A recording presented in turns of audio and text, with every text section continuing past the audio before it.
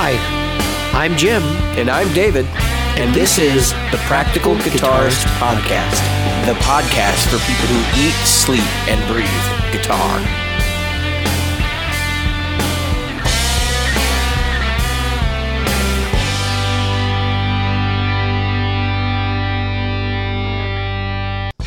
The Practical Guitarist Podcast is brought to you by Great Lakes Guitar Pickups.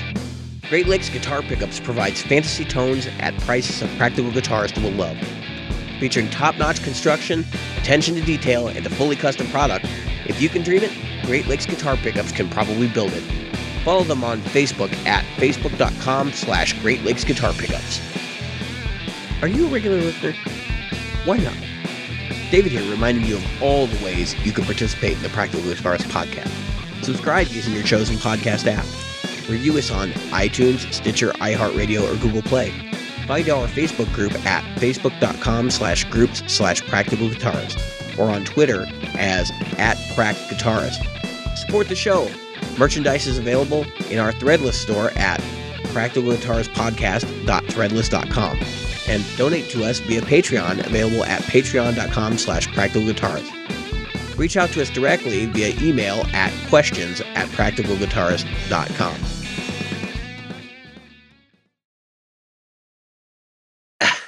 Hello, Jim. Hello, David. I wasn't even sure what the count was there. Yeah, that was the tornado right there. That was, you didn't I've never seen the spin down count. Yeah, that was the spinner.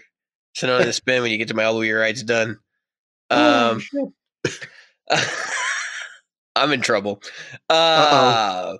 So we were just talking about. I honorable mention. We got to talk about this. I think this is important to this board because Jim's redoing his board. We're going to talk about his too. Yep. But Mike Mara, our Facebook listener, and he's a member of our Facebook group, posted pictures of his board, and I gotta say, like this is tidy and like pedal space management to the extreme. Let me go through a list of the pedals that are on here. There is it looks like a wah pedal, but that might just be a volume expression pedal for something else. He's got full size like Dunlop style expression pedal.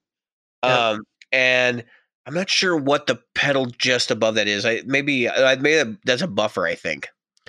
So he's got a buffer. No, he's got the little black box later on. I can't tell what that is. It's a finger size pedal. Then he's got a Phase 90. He's got a Red Dirt. He's got the mini fuzz face, the germanium one. He's got JHS little black box. He's got, which one is that? The other JHS. That's not the Molnir. I can't remember the name of it. JHS Stompbox 1. He's got a Swamp Rat, which is a rat clone. He's got the Dude from J Rocket Effects. He's got the Analog Man Prince of Tone and a Wampler Ego compressor. And that's all on the low tier. So he's got like a shelf system, right? And if you spin this thing up, then or you fold it back down, then you can see what's on top, which is a DoD expression pedal, a Line 6 M5 stomp box modeler, and a Line 6 HX stomp. I mean, what more could you fit on a single board like that? And this is not like your monster board either. This is something you could put in a road case and carry it around. Hey, mine has got road case size. Well, yeah, that's what I'm saying though. When he's got more pedals than you do, for sure. Oh, heck. And a lot more functionality, quite frankly, too. Me and Mike have been going back and forth about the M5 sort of off and on because I had an M5, and I couldn't sell that thing fast enough. I bought it, so like I didn't buy my M5 when they came out or anything. I bought it like way on down the road, and I got it used. I think I paid $129 for it. And I could actually look at my reverb account right now and tell you. I know I sold it for what I paid for it, but I did not have a particularly good experience with that pedal through and through because I think there were a couple of the patches in it like had like volume jumps and stuff. But honestly, like could have used it for a lot of different things. It's a good Swiss Army pedal. And then he's got the HX Stomp, which is right next to it, which is another Swiss Army pedal. And then all that stuff's like sandwiched between these drives and some very special kind of other effects. Yep. He's got a versatile board. I don't know what exactly, I know what kind of music he plays. I've actually had the privilege of playing through a lot of this stuff in his hands, his rig. I think at the time he just got the HX Stomp. But the only thing he didn't have on there was like the fuzz face. And it sounded great, so I can't complain. And Mike's a good player anyway, but he the way he plays, he needs a versatile rig because he does a lot of stuff. He's in a jam band. He's got to be able to cover all the bases. So if he has to fill in for a horn part or a synth part or something, he's got to be able to do that. And it means like padding and all that kind of stuff. But yeah, I saw his pedal board, and with the power supplies and everything, like I was just taken aback by how tidy the cabling was for somebody who didn't have it professionally done, and also the fact that he has this fancy shelf, and the just sheer amount of crap that's on this board. I mean, I wouldn't want to lift it. I mean, oh yeah, no, it probably weighs 40 pounds, 50 pounds. And then Jim, probably weighs about 20 pounds. You redid your board. Yep. And I'm gonna read through what you got, and I'm gonna try to I'll go through the signal path with you in a minute, because I don't know what the signal path is.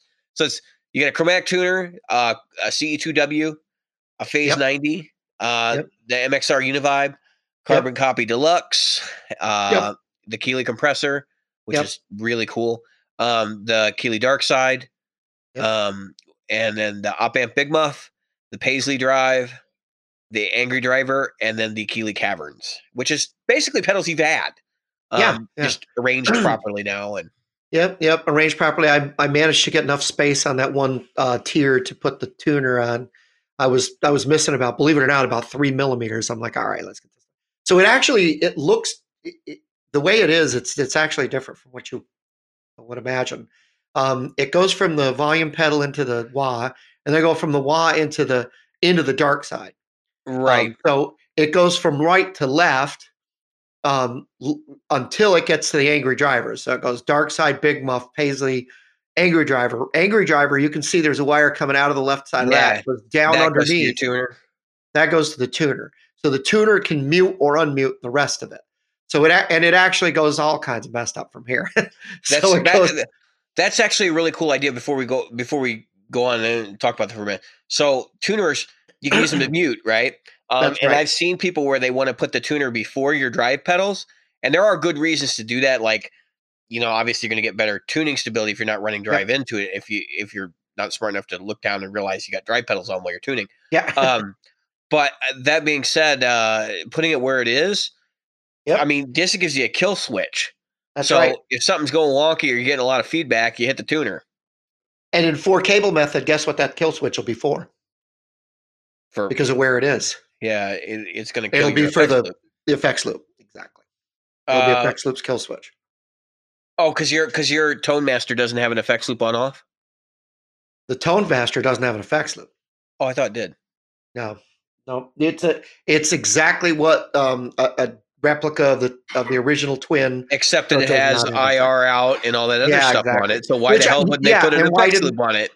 Right, BS! that's what I said. I call BS, Fender. This is the best thing we could ever do. Except we didn't put an effects loop on it, which everybody wants. We modernized this in every way you could think of, except for the right way. No, except for one, which everybody was saying they needed to put an effects loop. Honestly, I think that makes the Supersonic Twin that much more attractive to me.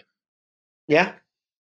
It's got an effects loop. It's got the preamp out. And they don't call it effects loop. They call it preamp out, post in, or something like that. Or post pre. Yeah, because their whole thing was like you can use it to slave out to another amp, but nobody does that. Why would you want to use the same preamp to drive 2 amps? Exactly. So anyway, then what it does is it goes from the Angry Driver into the tuner. And then the tuner into the chorus into the phaser into Univibe into the carbon copy into caverns into the compressor, and compressor out. And that right there would be the effects loop in the 4-cable method run. So once I get the underside done, that'll be my well, That'll my be your board. regular board. That'll be the one you take And around. that's right. And the two inner, what I'll have is on the, I'm going to take your advice. So I'll have the four things on the bottom and of the board, the four outputs. And what it'll be is the outer ones will be for the regular, um, regular in and out. Or, I mean, yeah. And the inner ones will be the effects loop. And I'll just jumper that. And then when I'm using an actual effects loop, whoop, pop the jumper out, send return. And I'll have them labeled send return. And not send return the way you would think send return. Send where I want the send from the amp to come in and return where I want the return from the amp to come in. You know what I do, Because I Jim? don't I really color care. code them. I color code the cables. Blue to So, blue, red to red. Done. yeah, yeah. And you can see I have a lot of different color cables. Yeah. I have blue, yellow, orange, candy cane, Um. hemp, So literally hemp. I honestly have not even plugged in my board probably since the last open mic I went to, which would have been back in February. Uh-huh. Um. And I've been itching to, and actually part of the reason why I haven't is because I've been working on the floor, which Jim can see is completed. Yes. And Yeah, yeah, I'm so thrilled, like he can't believe it. I I would actually, too. Jim, this right here, this is Uh-huh. the chocolate cake of celebration. The I'm celebratory holding up a chocolate cake. plate with the celebratory chocolate cake remnants that I ate just before we started the podcast. The cake was not alive. Yeah, my wife is yelling that the cake is not alive for those of you that have played Portal. So it's done now. The flooring is complete. That means video projects can start proceeding. Yep. Um, I've got a game plan. I got some things I got planned. One of the things I wanted to point out about Mike's board that I was talking to Jim about right before we started the show, it's like there are a couple pedals on Mike's board I wouldn't mind owning. Yeah. And one of them was the Prince of Tone, and not because I want I want to kick it on. I'm searching for the perfect overdrive boost pedal for all of my needs. So like across the Kemper, across my Mark V, and whatever else I happen to plug into, because I'd like something that would be compatible with my Ethos overdrive as well. Right. So I'm scrolling down to look at his thing. The other pedal that I noticed on his board that actually may end up in my collection relatively soon is the HX Stomp. And Yeah. as everybody knows, I have had a love-hate relationship with the Line 6 Helix family of products. As I owned a Helix for 2 years when this show started, and I don't have a lot of negative to say about the Helix. I think a lot of people have kind of said stuff for me. I don't think they're so. I thought the cabinet models were really cartoony. I thought that some of the amp models were like way too parameter driven. Like, so there's Yep. like 50 parameters for an amp model, and then you go down through them, and like some of them don't do any discernible thing to the amp model. And you're like, what am I even doing with this control? It's like dialing in something super subtle, if you could imagine taking your light bulb from like color of sun to color of sun in autumn to color of sun in autumn at 3 p.m. It's like it's still the sun. Like, what the hell?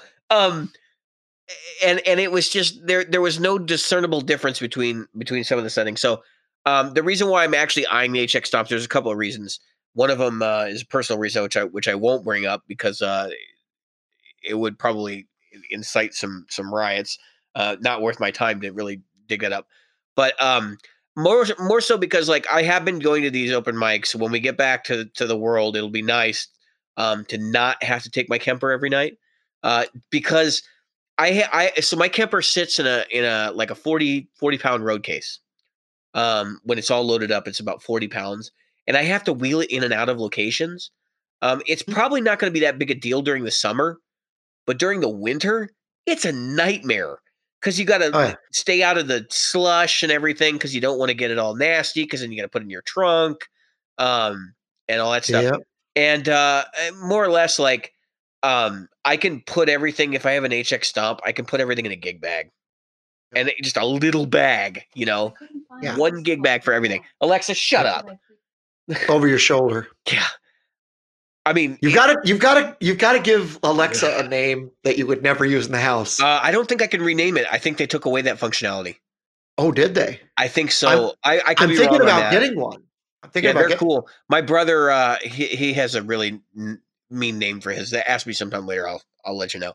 But anyway, Yeah, I wouldn't tell the name that I would name mine on the air. But let's so just say I wouldn't use it. My grandmother was around, but thank God my grandmother's not around. uh, so anyway, the whole idea with the HX Stomp thing for me is to like not necessarily revisit a purchase I already had, but just to fill a gap. And the other cool thing about it is, so I've been complaining about the Helix drives and stuff. Yep. I can MIDI this to the Helix and use the Yeah. Helix to trigger all the drives and stuff on it, and literally Velcro it to the side of my Kemper. I mean, Yeah. it's that small, Yeah. and get a Exactly. lot of use out of it for gigging, which Yep. is kind of another thing that I've been thinking about. But more or less, it's just a convenience tool, and it's Yeah. going to help some folks out. There's a whole other part of the side of that. Um, so that's kind of like that's why I'm thinking about it. The other thing is, everybody who knows me, you've been having private message conversations with me. There's like 5 people at this point. I'm looking at a Warmoth. Um, we talked about the hunt for the perfect electric guitar. The hunt. Right now, I have not played my 7 string in probably 2 weeks. I've been Uh-huh. playing exclusively six. I've been playing my S500 and my Godin LG P90, Hmm. um, which I actually think I prefer the playability of my LG P90, which is Right. crazy because the frets are all worn out and they're not super huge. But I think it's the rosewood neck. It's a faster feel Yeah. than the other one, which has a satin finish. So if I Yeah. go Warmoth, I will probably do a Strat style guitar. Boring, I know. Um, Mhm. it'll be stainless steel frets, probably some sort of exotic wood top, uh, ash body. Nothing fancy. I've got some pickup ideas in mind. I'm looking at either a set of Great Licks guitar pickups, which reminds me, we got to talk about the giveaway. Yep. Great Lakes guitar pickups, and then Right here. and/or Fishman Fluence, depending on how it strikes me. But the main thing will be is 2 humbuckers. I want to get kind of like that in between Gibson Fender thing, because that's kind of what the Kiesel is. Like the way I use it, I'm using it more like a modern guitar, um, and then kind of dialing it in a way to get it to sound a little bit more like a vintage guitar. Yeah. So I can kind of go the other way and take the best of both worlds from the other side of things. And hopefully this guitar will cross genres. I'll be able to do a lot of stuff with it. I don't. So. That's post quarantine. I got a ways Yep. to go. Could be Yep. 6 months. Could be 9 months. Could be a Yep. year. But we are. Hopefully, I will. My job situation will hold out, as I hope most of our show listeners' job situations are holding out in some way, shape, or form. Yep. I know some people have taken on alternative work arrangements and everything else to make things happen, but that's the life we're living in right now. It's complete limbo. I don't know whether. I mean, honestly, I do know that we will get back to having a normal world after this, but it's Yep. how long is that going to take? I mean, it could be 6 months before I'm going to open mics again. Well, what I'm hoping, yeah, I'm hoping we get to the open mics, in the summertime. But one of the things that I'm hoping, honestly, I've been getting out, getting sun every day. I go for a walk. I just boosted it from 2.5 miles to over 3 miles, um, and trying to make it so that I'm not just sitting around, with my thumb in my ass. I don't live in a building. I live in a building. It's called a house, but I mean, I don't live in a building with others, so it's easy for me to go out. And my neighborhood is a little 3/4 mile walk, so it's perfect. I just do 6 laps. But it's a little more than 3/4 of a mile, but it's close enough. And so anyway, so now I've been doing little things like that. The uh, I think it's important for people to remember that you still need to get out. You still need to go, do something. Talk to your friends, talk to your family, do stuff like that to get the keep yourself out. I think that a lot of people, I think that some of the things that we're seeing societally, and I don't want to get too much into it, is don't get where you feel like that's what you're going to be like the rest of your life. You're going to be a live-in caveman. What's the word I want? Like a hermit. I have had several Don't people do that. actually tell me I was born for the COVID-19 Yeah. lockdown, which not me specifically, but they were saying like I was born for this, and I'm like, you're Yeah. crazy. I'm a social butterfly. I have to get out. I have to get around, and I have I to don't want to talk to be around people. people, but I cannot stand the idea that I can't go outside my house, like, or that you don't want to go outside your house. You know what I mean? In the beginning, I don't know if anybody else felt this. In the beginning, it was like, "Woo! I've got all this time to play guitar," Yeah, and guess what? I didn't do. play guitar. Play guitar. I got one lick, so I started to work on Scatterbrain, right, and then like that quickly fell Yep. off the map because I just haven't had time to sit down and actually like get back into it. But I picked out this one Eric Johnson lick, the cascading 1-3 thing that Troy Grady's covered it, and I know it was in Guitar World magazine at one point. Well, I got the tab for it, and I started to learn it, and I was like, I'll never be able to play this at speed. Well, I can play it at speed now, so y'all can kiss my ass. Yay! um, Congratulations. So yeah, I was that is a doing. technical feat like no other. Congratulations are definitely in order. You can see my stand, my music stand in the background. So I was writing out some tablature to do a video so that I could do some of the stuff we were talking about last night, which was taking pentatonic patterns and doing things differently with them. So uh, threes and fours and mixing them up and mixing bends in with slides and so on and so forth. So I think I've got it down well enough where I can shoot that in the next couple of days now, and I'm trying to get a mix of okay, which guitar is going to be best, which input will be best for that, so that because it has to be something that people can sit down and when you're creating, I find that some of the worst instructional and me, I listen to a lot of instructional CDs, videos, and books and everything else. I think some of the worst stuff is the stuff where the tone of the guitar is too hard to get, and some people will get stuck on that. We wouldn't, but some people will. And yeah, I think the more important thing is just to get a light, lightly overdriven tone that's easy to find, and don't wash it and reverb and delay, and just play it straight. Don't. Here's the thing that I always find uncomfortable when I see people do like the amateur guys do lesson videos online. I get Right? uncomfortable when they um and I don't mean like uncomfortable as like show me on the doll where he touched you uncomfortable, but I mean like Yeah. uncomfortable as in like Did he touch your solo button? I'm not really sure what I'm watching here because a lot of guys will wash out their sound and distortion. Obviously, you already have mentioned that you're not going to do this, so Yeah. kudos to you, right? Ahead of Right. time. But a lot of guys will um wallow everything in distortion and be like, "Here, watch me play this shred lick," and you're like, Yeah. that's an." I'll use an example. That's a Michelangelo Badio lick. You know, he uses like half the gain you do. Yeah. So you're using that to cover up your sloppy ass playing.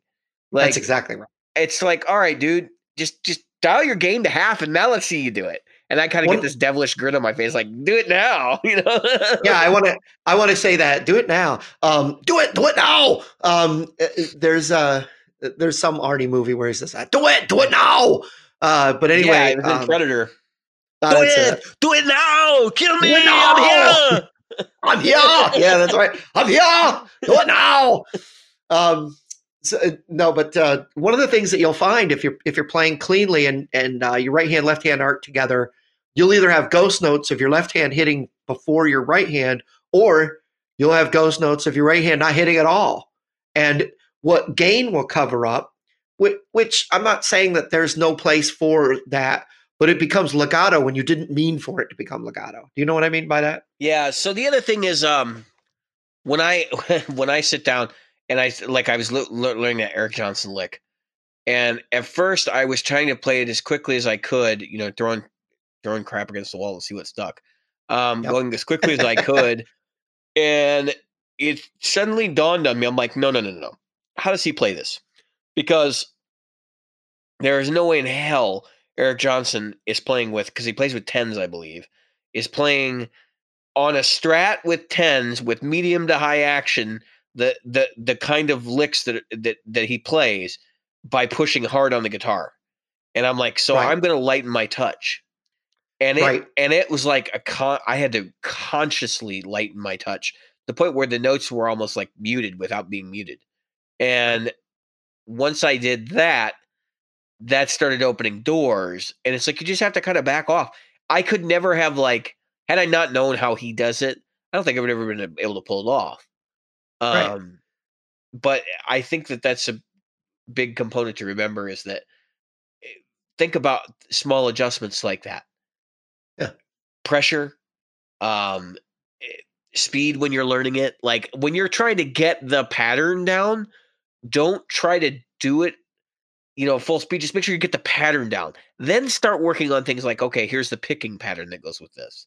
Right. And then put them together and break it down into its component elements. I can't tell. I mean, I'm a proficient enough player. I can pick up a piece of tab and I can learn to play it just by looking at the tab or Yep. hearing somebody in a lot of cases. But if I don't separate it into its base elements, it stays sloppy. Yeah.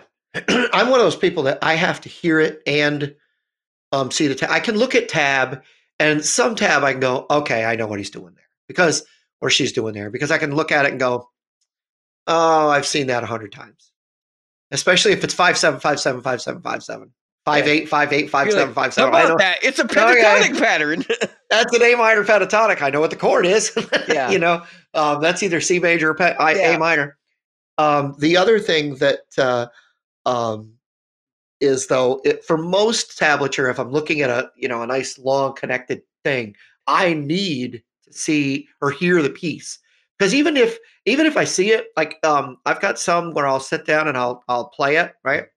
Um, the piece that I'm doing, like if I'm playing it um, to the tab, and then I hear it, I go, oh crap, that's not how I was playing it, and it's because tablature isn't, well, no guitar music is exact science as far as timing goes. That's the beauty of guitar. Any instrument is. That's what you add to it, right? You add that flavor to it. A quarter note bend is not an exact quarter note bend. I've never heard anybody make an exact quarter note, not that I know You of. mean a quarter step? Yeah. What did I say? Quarter Note. note. Yeah. Because I'm sitting there Quarter thinking, note, quarter you mean like a quarter bend over? step I'm bend. like a bend over Yeah. one A beat, bend like over one over beat. Yeah, yeah, you're yeah. like, I mean, whoa, that's what I damn, meant. dude, that's Quarter a slow step ass bend. bend. Like, Yeah. Woo! Well, there are those. yes, I mean, definitely. if you're playing Gilmore. But anyway, so what I was getting at is I'm gonna start looking at that and get that done. I want to shoot a couple of videos with that. I got a little thing today. So I Whoa. had a first we got to talk about the elephants in the room, There's a couple because of. we're both sitting in elephants in the room. They're great. Well, mine's gray. Yours is black. Yeah, mine's black and red, mostly black. But Jim likes leather. I So do. I'm into leather. yeah, hell, So we hell both got bent for we leather. helmet for leather. We got yeah. I don't even know if I sang that right, to be honest with It's you. close enough. So I got an AK Racing leather chair. I was at the Coast Guard Exchange, and I got an incredible deal on this thing. I got $200 off, and so I can't complain. I paid full It's price for mine, so I'm it's a not happy at 500. all. Yay! And you got the I got the Secret Secret Labs. Lab Titan, the one in cookies and cream, and it came super early. I think I mentioned on the show that I bought a new chair. Yeah, but it didn't come in. I think we all forgot. Yeah, well, so it was supposed to come in. It's like they were saying that they were back ordered till May, and mine showed up this week. So Nice. win. Now Yay! the funny thing is, They're back this ordered is again, by totally the way. a guitar. Yeah, oh, absolutely. This is totally a guitar related topic, because this thing has arms on it, so I can't play guitar in it. Although I can remove the arms from underneath, Yep. I'm not Yep. going to do that. So I'm I not have going to to get remove the another arms. stool. Yippee! Well, no. Now, what I like about this one, yours probably does it too. So I can move the arms out. Yeah, a this. little bit, but And that I'm not even worried about that. I can easily play guitar in this thing. No, so By doing that.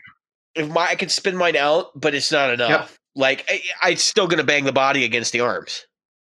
Well, I have tried the SG. I can easily fit in here. I don't know about the Strat. The SG and the Les Paul would fit in here. Now Truth the is, I need other to get out side of of the it. chair and play anyway. I'm such fat little. So yeah, I got you got the Titan, right? I Yeah. got the we call it the Masters Series Premium. I'll So bet. $500 chair. I was able to get out $300. So okay, They could. I'm in. Yeah, I paid too much. It's okay. I paid too much. I paid what Jim should have paid. Yeah. God, my I hair. was looking at that one. I was looking at your chair. All right, quarantine hair. And Let's talk. I was like, Quarantine hair. hair. Look at this. Look at this quarantine hair. Look at it. Yeah, Jim's is like almost as long as mine is. Mine's getting there, man. I look like Luke Skywalker right now, or as my wife says, like the Beatles when they were, in the mod look. Yep. So I just can't get rid of it. It's growing out. You'll probably see me with the ponytail this year. That's the goal. I'm going long. And As he rubs his beard, which I can't grow. I'm gonna keep. Yep, I'm gonna keep this part of the beard. I can grow it on my cheeks. I just hate it. There's two places I can't stand hair. Here on my neck, because no matter what I wear, even shirts like this, it catches the hair right here. So I have to. I just shave it right up to here, and then I shave down the cheeks because I don't know. I don't like hair on the cheeks. My face looks a lot longer than it actually is. Let's just put it that way, and I'm going to leave it that. Your face looks longer. Than yeah, because Jim, if I got that. Oh, because of the beard. Yeah, I mean it gets an extra inch or two. It does add. It makes it look long. good. We look thinner. It's long. It does. So I leave it. It's not going anywhere. No. So what I actually wanted to interrupt Jim about before he started talking about furniture was that these are important they're things. giving away pickups. We're giving away giving away a guitar. And a guitar. Well, the guitar's secondary. It's a Squire. Who cares? No, I'm kidding. We're giving away a guitar. So if you haven't got your submission in, you got You got until, let's see. I don't want to do it. If we're gonna do it, we're gonna do it Friday, May 1st or May 1st, right? May 1st. May 1st. May 1st, 2020. Friday, May 1st.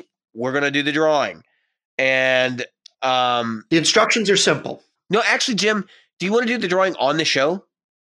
Because we could hold it off until the next episode.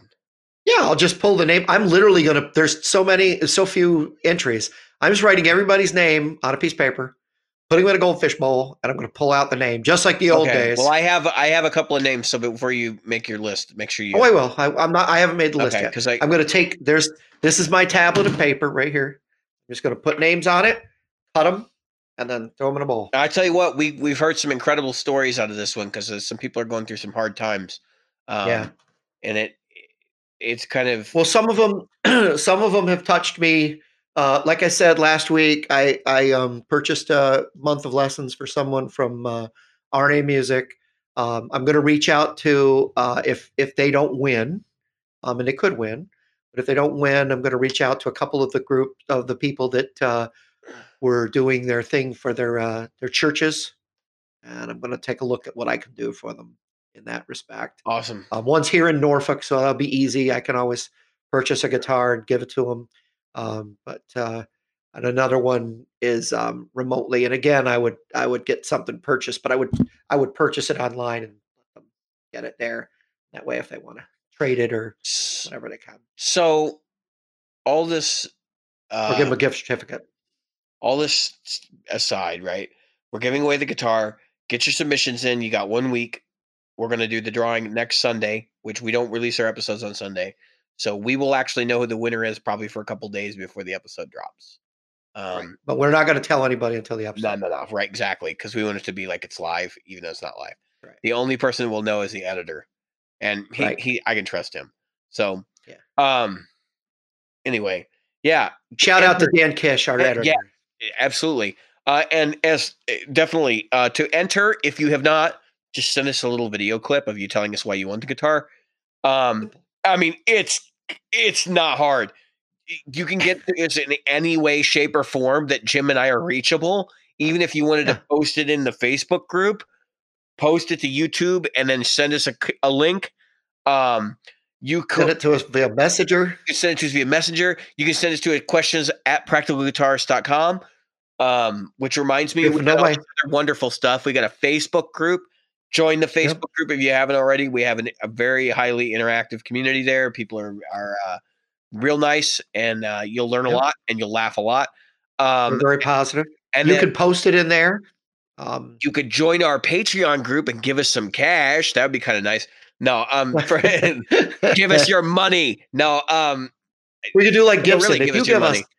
every $10, get you another entry. I feel like we need in the arms of an angel playing while I do this. Yeah. Yeah, that's in the arms of an angel. No, Um, we do this show. It's out of the kindness of our always heart. here. Most of the money that comes into the show actually gets spent back on the show in the form of like marketing campaigns and stuff, so that we can grow the show. Because it would be Yep. nice to someday foster some real relationships with um, the building community outside of like the small group that we already have. And it Yep. would be really nice to be able to deliver more video content. Um, Well, so to be able to travel. yeah, pennies help. Video Yeah. content's easily sought out if we can travel. And also, we're going to start doing more video content at home. I have some things lined up. I would be lying if I said the HX Stomp was not sort of selfishly motivated by the fact that I could use it to do videos. Um, Yes. which It would be very. there's going to be one video in particular, a comparison between two products. Because if you know anything about our YouTube channel, the first video I did was a comparison between the Katana and my Mark V, and I Yep. still get people complaining. So I absolutely plan to do a HX Stomp versus Helix, or Oh the yeah. HX Stomp HX versus stop. the Kemper, which is like Yep. not even in the same price class. Nope. Not even Which close. is exactly the reason why I want to do it. I'm comparing this $10,000 amp to this $1. We have an HX Stomp user in the group. I have brought my Kemper to him, and we have sat down and we have done stuff that AB back and forth. And he and I both kind of agree that like the Kemper does amps a lot better, but the HX Stomp is like more flexible. Which I don't think anybody's doubting that. Like that's always been kind of the thing. It's just a question is Right. like, as a player, do you need flexibility or do you need killer amp tones? And that really is Exactly. basically how you should make your decision if you're buying a digital modeling product, is deciding what Yep. your focus is. Because they all do something well. They just may do it differently. I'm still thinking about getting a stomp for just as the quote unquote thing to take to open I mics. could see you getting a stomp and dropping your board and just taking an amp with the No. stomp in the back and just be like, here we go. Throw the stomp The on twin stage. is lighter than the. It's funny because the twin is lighter than the Oh, I'm Marshall, and the twin sure. is a 2x12. Yeah. It's a lot Yeah, lighter. it's Class D. I'm Um, surprised you didn't even see Transformers in the back of the twin. oh my god, it's funny. It's the backside of it. I'll have to take some pictures, but I mean, you The guys can giant see it heat online. sink. It's so funny. But yeah, the back doesn't look like anything like the other one. That's why I can't believe they didn't put an effects loop in it. They could have had a kill switch for the effects loop and just said, okay, for the other people, it's just a jumper. Come on, it's a wire. It's just silly. That's a clear omission on their part.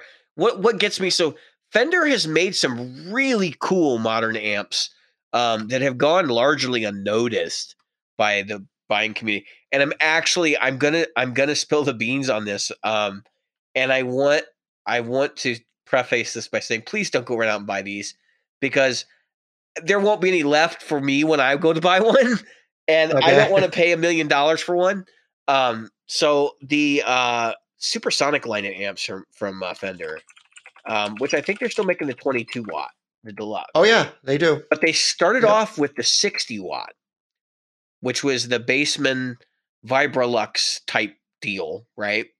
And that thing was good, right? Uh, We've got them into the store. They go out fast. yeah, they don't stick People looking around for very long. The and 22 they watt hold their value. The 22 watt is sick. It is really, Yep. really good. Um, Yep. but the 100 watt, I almost bought one twice. The is a 2x12, big honking amp. It's a Oh, twin, right? But it had some super cool features, and this is actually why I want to try to see if I can Google this and pull up the feature list, because um, this it looks like they've got the old page still up, so I can troll through the feature list. So It was two vintage 30s, 2 vintage 30s, 7 12AX7 tubes, 2 12AT7 preamp tubes. That's more than most Mesa Boogies, my friends. 4 6L6s, normal complement for a twin. Vintage Yep. and burn channels. This thing could do like a drive channel, right? And it does it really well. It's a smooth drive channel. Kind of cool and unique to Fender specifically. Um, it had post gain EQ, 2 cascading preamp controls. So you got volume 1, volume 2, like you did on the older Mesa Mark series stuff, like 4 and before. Um, Tube driven Fender long spring reverb by Accutronics. So you get your long spring reverb like you normally get on a Fender Twin. It had Yep. what they considered a professional effects loop with level control. And you could run a jumper and turn the level control up and get your foot switchable boost, which is cool. Yep. Uh, this is the one that sold me though. Fender automatic bias sets output tubes to factory settings without a meter or tools. You literally Yeah. you literally pushed a button on the back and it set the bias. And you could set it for cold bias, medium bias, or hot bias, depending on your particular skill set. Which that's Yep. the thing that kind of kills me. You could create a digital bias circuit that would actually read out the numbers and find the optimal bias for the set of tubes that you just put in it. And Yeah. get crazy enough that it could actually analyze using like a spectrometer type thing, so that the waves were actually complementary rather than because I know I've heard that it's like, well, you can get the voltages accurate, but it doesn't necessarily mean that the output waves will be complementary. Um, Yep. you could have that happen with a button, and nobody's ever put that on an amp, save for this from Fender. This is the first time I'd ever heard anybody do something like that. Um, Yep. and it had damping controls too for normal, loose, or tight speaker response, and the transformers were custom. So this was like a totally unique amp for them. And you know what the funny thing was? These were supposed to be a $2,000 amp. You know how much they sold these for, Jim? Because nobody bought them. Like $1,100. They were Yeah. blowing these things out because they couldn't get rid of them. And Yep. honestly, like this is the amp that if I see one somewhere and it's like, 1,100 bucks, I'll be like, I'll take it off your hands because I mean this is every bit a twin and it has a usable Yep. drive channel. Yeah. I mean, I don't There's like. two gain channels. There's two. This thing is it's a 2 channel amp. Um, you can get it in black and get it in silver, um, which is or blonde and ox blood, I should say, which gives it that Bassman look. These are very popular amps, and they're still $1,000, well, 1,049 new.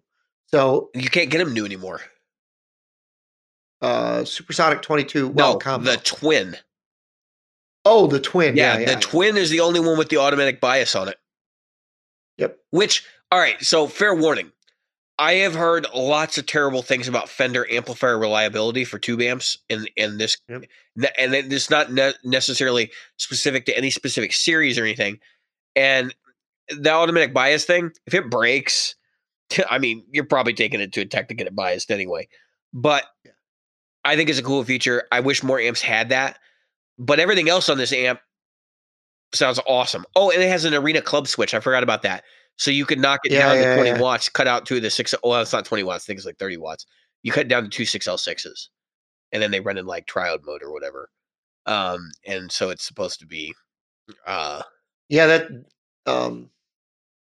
we had one of those that you're talking about, the twin in and that sold the next day. The used ones go fast. Well, again, that's the only thing It's you the really most get. impractical amp on earth, though. Like a Fender Twin, Yeah. and it's a true like 100 watt. That's 100 watt beast. That one is. Yeah. But I still think I'm looking to see what they go for in reverb. I still think that I mean, so the real supersonic, the 60 water, goes for $700 used. I mean, Yep. that's peanuts Yeah. for this kind of amp. Yeah. And the supersonic twin is allegedly like I'm looking for one that's actually sold. No, they're saying that's a supersonic twin. That's not a twin. That's just a regular old supersonic. And I think these things were modified versions of the Pro Sonic or something like that. Which is another interesting component. And yes, we're not going to talk about gear this whole episode, but I'm very, very curious as to the sold listings for this particular piece. Supersonic twin 900 reverb. bucks, $1,000 all day long. Not $775 for one. I mean, these nobody's buying these things. Here's one that sold. I don't know if there's anything wrong with it. Local pickup only, $599. That's nuts for a 2 Here's by a 12. supersonic twin new. I don't know if it's like New, old yeah, new stock old or stock. what it is. Yeah, sure. New $23.99. Yeah, dude. These they go for peanuts. Here's another one, 100 Supersonic Twin watts. in black, $695. Yep. I mean, it's not super reverb cheap, because if you really want to talk about an amp you can get an insane deal on, you can get so here's a Fender Super Reverb 1968 silver face, went for Yep. $1,650. You've got to be kidding me. Yeah, 1968. Yeah, for like a 68. And not a reissue. No, that's and the Super Reverb circuit, they didn't change much. It's like here's a 60 or here's a 72, right? $520. And that was before they started like completely busting the circuits apart. I mean, for all you guys that are buying like Marshall, like big Marshall amps and stuff, you can get Super Reverbs, like vintage ones, for affordable prices.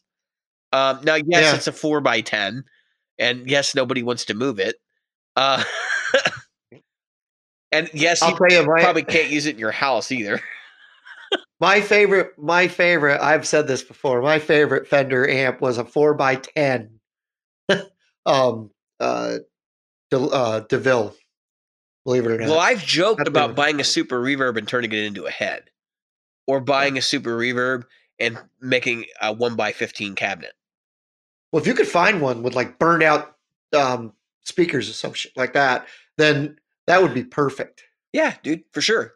But the Super Reverb, for those of you who don't know, was Fender's like biggest amp ever.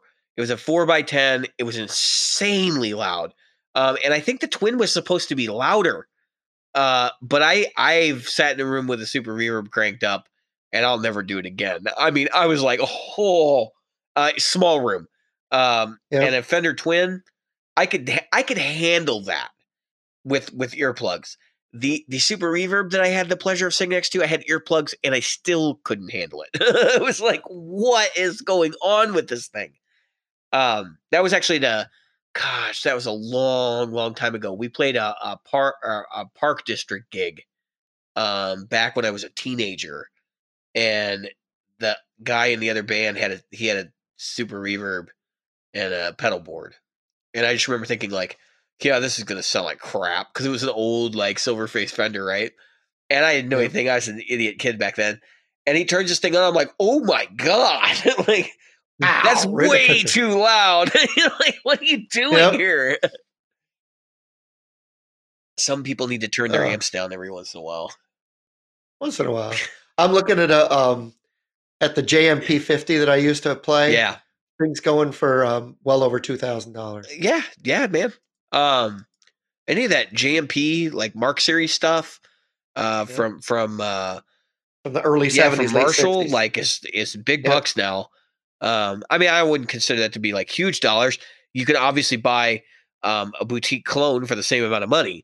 I think that the thing about Marshall right now is a lot of people are let down about anything relatively new from Marshall, with the exception. It's funny because the DSL of stuff, the DSL series, the DSL stuff they're putting out right now is killer. It's great.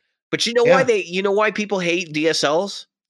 Because the DSL 40 they came out with around 2003, 2004 ish, the one that was like right before that, was hot garbage. Those things blew up if you looked at them.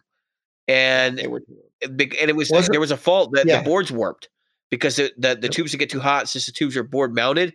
They would warp the board. And if I recall, that was the first time they actually did PCB mounted tubes in Marshalls. And that soiled people not only on those Marshalls, but it also soiled people on any amp that had board mounted tubes. And truthfully, there's only a handful of amps that have problems with that. even the deluxe reverb, the only time that you have problems with it is if the tubes are running out of spec. Right. Well, yeah. It's important to have your tubes properly biased when it comes, especially with a Fender. Oh my God. Well, they Um, need to be properly biased, but it's not even just that. Like even a properly biased tube can run hot because it didn't pass quality control. well, yeah, you have no control of that. You have control of your biasing. You do not have All control you of can your do is of. buy from a reputable reseller and hope for the best. That's absolutely right. Absolutely, that's what I was going to say. The cheaper you go, the less reputable it's likely to be. I was looking at so I was trying to remember when Jim Marshall died. It was 2012. So that was towards the end of Jim Marshall's real reign at Marshall. And so a lot of people said, it's just like a lot of businesses. When you lose a guy like that, Jim Marshall was very hands on. I'm not He was very sure much how like much the old involvement Fender. he had in that last decade at Marshall, though. Well, see, that's what I'm saying. And that last decade, that was the end of it. I don't think he was doing anything but signing checks Well, yeah, because like at that point. so when you stop and you think about the things that most people would consider to be somewhat of a failure for Marshall, the things that they kind of damaged their reputation during the '90s, you got Valve State, Yep. which gave way to Valve Gate when Yeah. they had people pulling the tubes out of Valve State amps and realizing that the amps still functioned without it, which meant that the tubes really weren't The doing tubes anything. were nothing but light. Yep. So then they did Valve State 2, which was a reaction to that, where they actually did make the tube do something. And at that Yep. time, I don't know if you knew this or not, but they were making so Marshall's owned by Korg. They have a controlling interest in the company, and so they also own Vox. And Vox had the Cambridge line, which was also solid state with a tube in it. And again, they were having similar accusations at the same time. All of those same people went to be fired later in the '90s. Went and started Yep. Black Star. Okay, and this was all because of boardroom decisions about, well, how can we make a cheap amp that'll sell? Because they were trying to get the MG line to sell. And in the beginning, nobody wanted the MG unless you were going to be doing practice stuff, and it wasn't selling like hotcakes. So they were looking Nope. for like an alternative, and they came up with the Valve State thing. Here's what I don't understand. This is what I don't understand from amp builders. And maybe an amp builder, maybe we should get an amp builder in here to explain this to us. All right. So you've been building amps since 1960, whatever. Some of them since the 50s. Some of the most famous and loved and desired amps in the world. Okay. The parts aren't getting that more. I mean, other than the tubes, I'll agree with the tubes. Other than the tubes, parts aren't really getting that more expensive. You've already figured out your DNA as far as putting the boards together, getting the wiring together, putting the stuff in.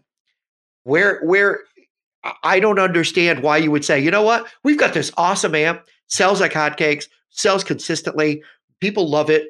The JCM line, so to speak, the in Fender, obviously the black faces, the twins, the reverbs, and of course um, oh help me out here, the basemans, Yeah. so on and so forth.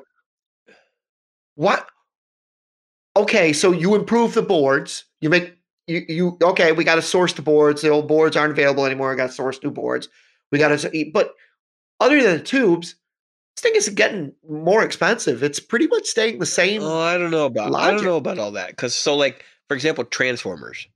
So in the Yeah, old days, remember transformers have a lot of precious metal in them. They got a lot of copper. And in the old yeah, days, you could get transformers for pennies on the dollar, and you could get them custom wound, and there were tons of companies doing it. Nowadays, you're down to like 4 different places you're going to get transformers from. Even places like Mercury Magnetics, who are making basically guitar amp transformers. I don't know that they're doing their own winding. So a lot of people go to Schumacher Electric. Like Fender was real big with Schumacher. I yep, know Rivera was big on Schumacher. There were other companies that used a lot of their stuff. And there's like Hayboyer and places like that too.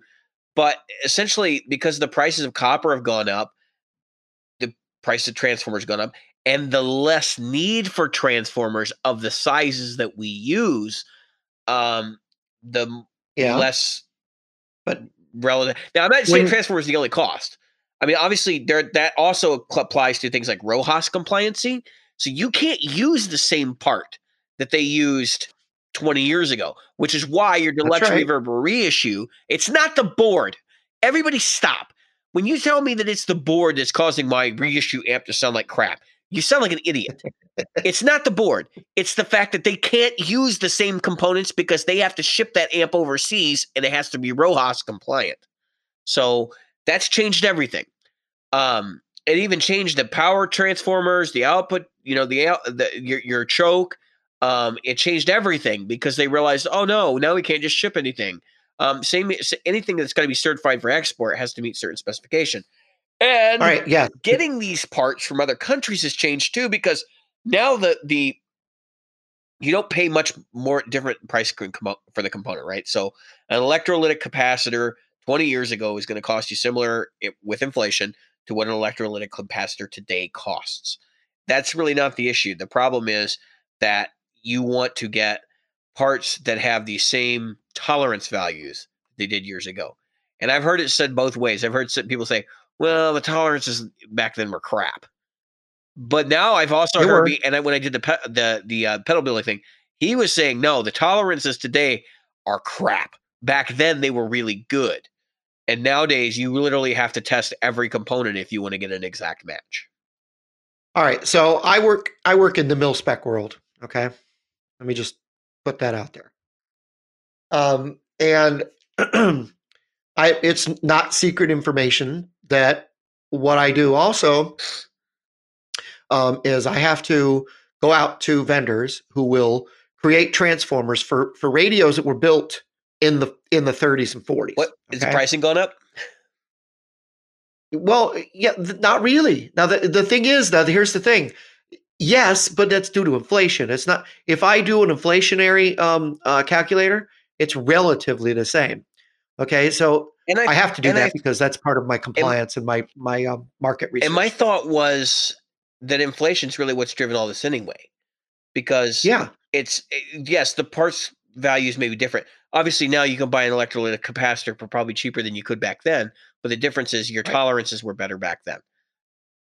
Okay, so right, so and this is the thing that kills me.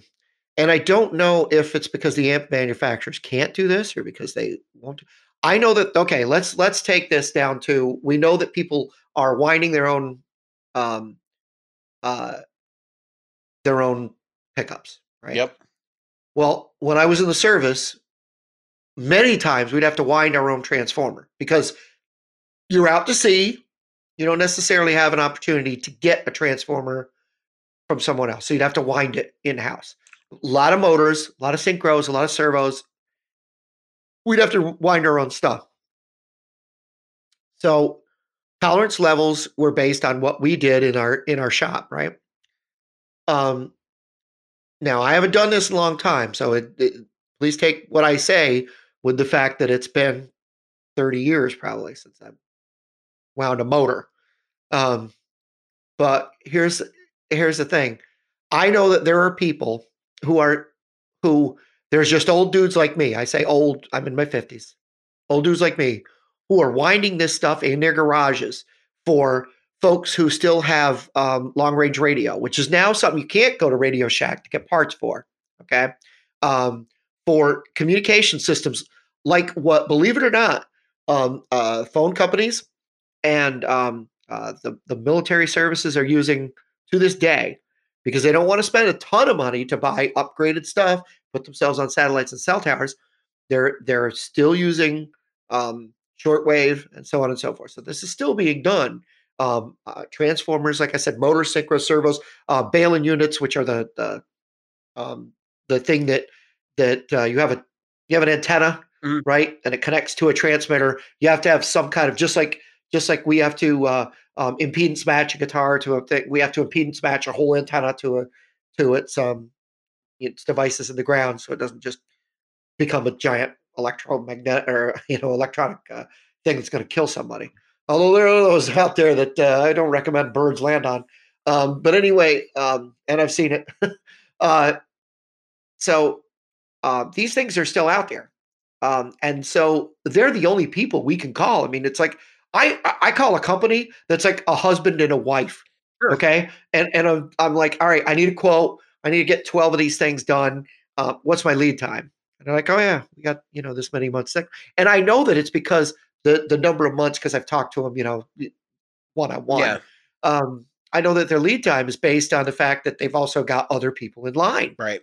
and they've got other things in line. And unfortunately, as important as SOS is, we have to make sure that we keep our supply. That's my job. Keep that supply line moving so that I never depend on that guy to do it overnight. And I, Well, um, have parts in the it is funny while we're talking about Transformers. It is funny to me that Fender will wind pickups in house, or yeah. they will say they're winding them in house and have somebody else do them. Because I'm sure some of that stuff goes on too. And Oh, I'm sure. Gibson will wind pickups in house, and all these other companies will wind pickups in house, but like they won't wind a transformer. Like there's something Yeah. weird about that whole process. Maybe Nick can weigh in, but um, that's what I was just gonna say. If there's anybody out there in our group who could build a transformer, it's probably him because he gets this stuff and he understands how this stuff works. Um, and I'm kind of like, yeah, you had an interesting comment because I'm kind of like taken aback by this. I'm kind of like, well, why wouldn't Fender want to wind their own transformers? Then maybe there's some Right. specialized specific equipment that's big budget investment for them to do it in mass. Because you got to remember, Fender's not shipping like 3 or 4 radios they have to replace a transformer in. They're shipping like 1,000 deluxe reverbs a month, or something like that, and they need to have transformers that match. So for them to launch a product line, they have to be able to get a massive quantity of stuff going. And Right. granted, so like if you think about that, they were going to do all their own components for the like the stuff that you can make like a transformer. They're obviously not going to be able to take on things like semiconductors and that kind of stuff. Um, if they were to say, okay, we're gonna spec our own transformers, we're gonna build them in house, that would be a massive undertaking for them to do it for their entire amp line. Like, Well, that's why I'm saying they can. I don't think they could do it in house, but certainly couldn't they find somebody or a small company like that to well, do they're their already stuff doing for that. them? I And mean, they're you going know, somewhere to get their transformer out. In fact, that Fender Supersonic Twin is coming from the transformers are coming from all Schumacher. right, okay, all right. Let's go down that line. And I'm not trying to be in anybody's face. Let's say let's say for a minute, Fender's going out getting transformers. So is Milkman. So is who's Sure, these other and a lot of boutique those guys builders, are right? going to Mercury Magnetics. They're going to 3 or 4 different houses. That was my point. It's not like there's a Right. million different places they can go. They can't go to your mom and No, pop you're right. people and fulfill the demand that they have. Now, maybe Milkman can because Right. they may only ship 5 amps a month. Yep. And that's just the difference in companies, really. I mean, so if we're going to talk about this, is why I think you hit on a good point when we started down this road with talking about inflation for costs and stuff. Because I think that's really the key element here is that if you adjust for inflation, the cost of a Fender Twin now is roughly the same as it was back in 1960.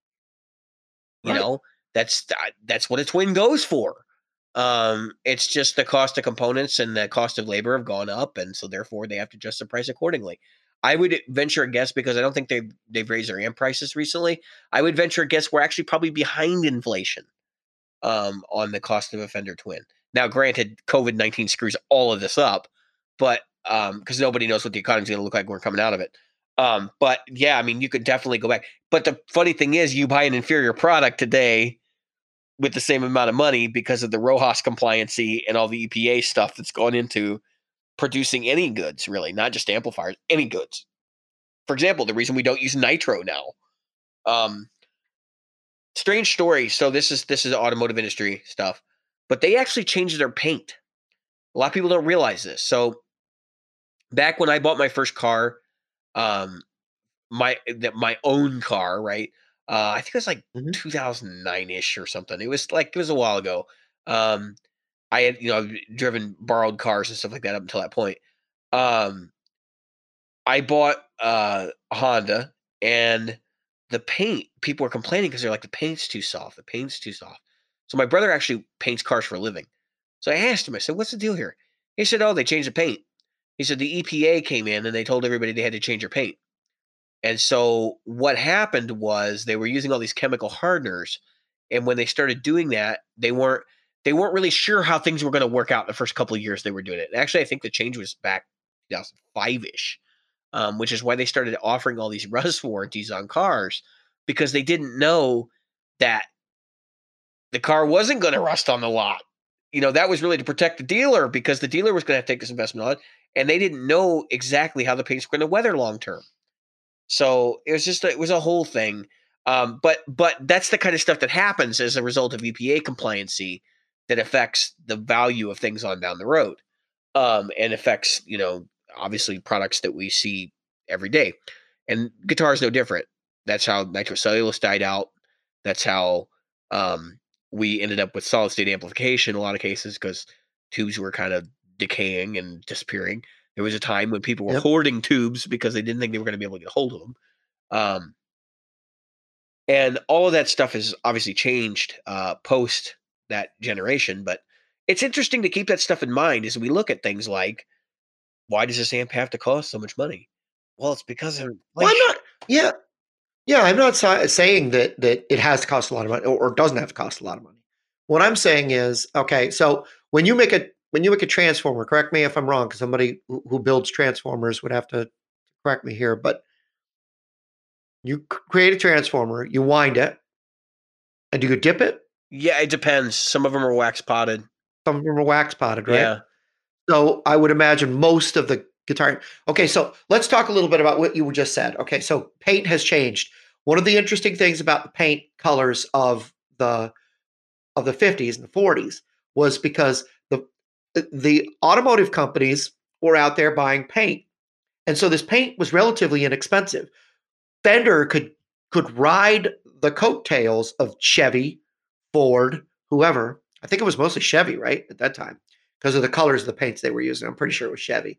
Um, but anyway, so Fender could ride the coattails of the automotive industry and buy the same paints. They would Yeah. go out and they'd say, "Oh yeah, that's a They were cool paint." buying the DuPont colors that uh, Chevy was using on their vehicles. I mean, that's literally what they So were doing. yeah, that was car paint Yep. that was on those guitars. Okay, so that's not a a myth that's or legend. That's true. So because they could go to DuPont and say, "Hey, you're making this paint for Chevy. Can we get some?" Yeah.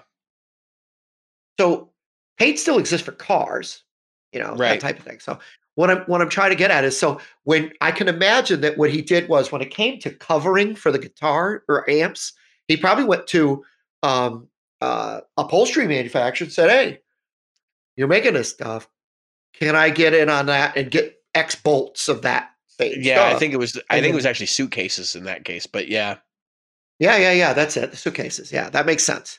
And you know, um, it when I got into the back end of things, when I got a little older and I got into service and I was working with stuff, I was like, oh wow, we buy that from people who make it for the kitchen. You mean the same handles that are in my kitchen for my drawers are the handles that are going on this multi-million-dollar piece of equipment? yes, Yeah, but ours are mil spec, right. right? Which is And like so, it just means that we don't have as many metal shavings on the screws. right, that's exactly right, actually. So, well, yeah, our stuff had to be specified that it would last X number of months in this kind of environment, blah blah blah. There's a whole. When I write a statement of work, I write statements of work regularly for people who sell us stuff, Right. right? And my statements of work are 30, 40 pages long, and I have to go through. I Oh have. yeah, it's Don't get me obnoxious. wrong. Don't think I write that. But yeah, I have standard Yeah, you forms that I copy fill out, and I paste have to and pick the like right yeah, one and then I have to read through it and make sure that everything I actually want is in there. Because if there's one little thing I leave out, and the KO, which is the person that writes he's the gonna actual yeah he's gonna contract out refuse. there, they review them, but if it's wrong, it kicks back to me, and the whole process starts again. And so you don't want to do that because it might take 2 or 3 months to get the KO. So anyway, um, bureaucratic bullshit. Yeah, number Um, one, a person that lesson a one: person that sits don't work for the government. a person sits across the parking lot from me. But but I mean, obviously, there's a good reason for it. Um, in the 80s, the old $500 hammer. You heard about Yeah. that? You know, the $500. So the mil spec hammer. Yeah. Anyway, so my point is that there's a lot of inherent cost because of overhead costs. But so if the military has mil spec, they have a mil spec, then all that Fender has to do is say, I want it to spec. Now, here's the problem that a lot of people don't get when they're spending a little extra money. Okay, you're willing to go to Milkman, or you're willing to go to give me another boutique amp Does it manufacturer. matter? Friedman. Friedman. Friedman is not boutique No, he's not even close. He's He likes to pretend he sourcing the is. same. He's sourcing the same crap as everybody else. But oh no, Siri, I didn't ask you anything. Now Siri's got to get in it. What the So hell? All of our digital assistants are just no, they're just like podcast bombing. I don't know why she thought she was Friedman or Milkman, but anyway.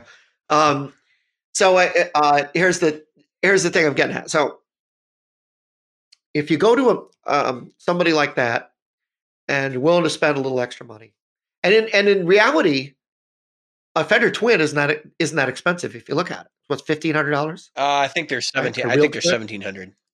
1,700. Yeah. Okay. And is it the deluxe that's 1,500? Yeah, I think so. The deluxe is like 1300 to 1500. Yeah, yeah, somewhere in there. So I'm just guessing. I'm just yeah. spitballing. So a twin is So 1659. okay, there you go. A twin is 1659. Okay, good enough. So, and of course, when you go to the twin, this is what everybody will say. They'll say, "Oh, well, if I don't get a reissue that's like a custom shop or whatever, I'm not going to get these parts." Well, that's because when Fender goes out and goes to, as we were just talking about, they go to the salespeople. Hey, I want some parts.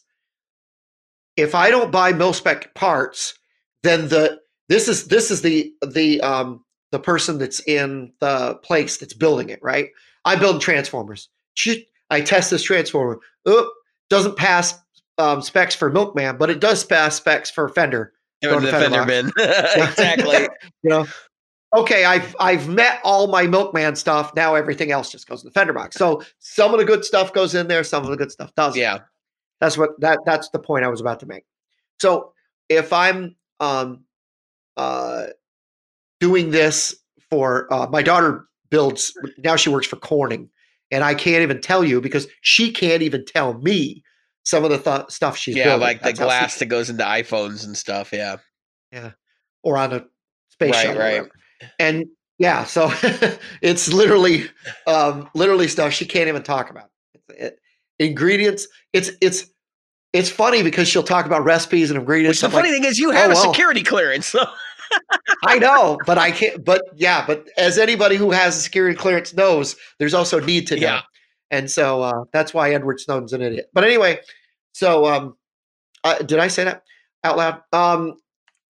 But anyway, what I was getting at is that the specific stuff. If Fender said to the vendor, "Look, I can't take this if it doesn't meet this spec." When I was working for Ioxis, we had specs, and we could say, "Okay, Honda can take that, Peugeot can take that, Ford can take this, Chevy can take this, so on and so forth." As long as the spec is similar enough, yeah, you can get away with it. Right, and what you want to do, obviously, if you're the manufacturer, what's the last thing you want to do? Throw something to the trash, right? You don't want to throw it in the trash. You want to find somebody that will take as wide a range of spec as you can. So that's the person that pays less. And that's your sourcing reality, folks. I think there's probably a lot of merit there. I would suspect, because we use such similar output tube complements and stuff, that most amps have fairly similar spec. Like there's probably only a couple of varieties of transformer. And I know that you can tailor an amp based on transformers and do vice versa. So I've seen like enough DIY videos where people are building amps that they're just like, hey, I got this old transformer out of this radio. It's like, what? But and you have no idea what the specs are. Yeah, but he's like, well, I'm going to measure it, and then like you're okay. This old super heterodyne receiver that I found in the garage. Well, we're not talking about the guy that digs in dumpsters, but no. So I mean, I just don't. I don't put a whole lot of merit, especially when you're buying older stuff. I don't put a whole lot of merit in, hey, this old amp sounds better than this new one, as being like because the amp is old or new. I think they're all pretty close, but I think that like the older ones have a lot of component drift anyway, and so it's really hard to judge that amp sound like that when it came off the line, kind of deal. Right. And I Exactly. think you're not comparing apples to apples in a lot of cases. I will say this: with the few cases where I have seen a vintage amp, they have like a smokier sound to them than what you're going to get off the line. And I think that's just pure component drift. And I think it's things like the speaker just being like beat to hell, and the life of the amp is towards its end.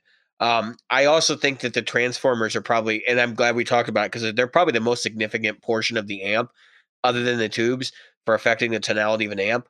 And I can tell you, just based on personal experience, the amps I like tend to have really big freaking transformers in them, which means they're usually Hmm. heavy as hell, and you pay for it and wait. But you can see this trend in modern amps to going to smaller transformers. I don't know what that's all about. I've long suspected it's a cost thing, and this would line up directly with that because they're probably using transformers of lighter weight, lower cost, and probably similar to something else that's already being produced for somebody else in large quantities. So, um, yeah, this isn't a gear podcast. This episode got pretty gear heavy. We're not even close to being done. Um, so it's probably worth noting that, don't tune out. We are going to talk about music. Uh, but no, I think it's a worthwhile thing because not everybody's as gear headed as Jim and I are. So like, you wouldn't necessarily know. You may not even know what a transformer does in your amp. It's basically a power supply for your I think tubes. that's, yeah, let's talk about that for a Yeah, minute. it's a power Yeah. supply for your tubes. Your tubes have a voltage they need to be supplied in order to function. And usually your transformer takes that 120 volt AC out of the wall and changes that transforms that voltage into the voltage that's necessary to drive the tubes. I don't know what that voltage is offhand, and it varies from tube to tube, but it does significant work. And then also you have a transformer that that's your AC transformer, right? So it takes your AC voltage in, manipulates it, and then does that. Yep. And then your other transformer takes the voltage from the tube's output and actually steps it to um, the correct values needed to drive your speakers. And that's, of course, your resistance, and that's where your resistance comes from, is that output transformer. But also, it has a lot to it. The voltages that it puts out and stuff are controlled by that transformer. So it's just they're both very significant components. But generally, when I'm talking about like higher weight, larger transformers, generally what that translates to is higher headroom, stiffer feeling amp, um, tougher feeling amp. Like it has a lot more muscle, and it's usually bigger sounding too. I don't know what a choke does though. That's one that I've always wondered about. So you'll hear about, because a choke is really a transformer. It's a tiny transformer. So you usually have like you'll have some various components of amp. You have your tubes. You have a rectifier tube in a lot of amps, or you'll have a diode rectifier. You'll have transformers, and you'll have a choke in a lot of amps that have. And that choke is specific. I know what it is. The rectifier tube. The choke is probably the power supply for the rectifier tube, which is probably different Yeah. than the regular tubes that you're using everywhere else. Yeah. The choke is going to filter.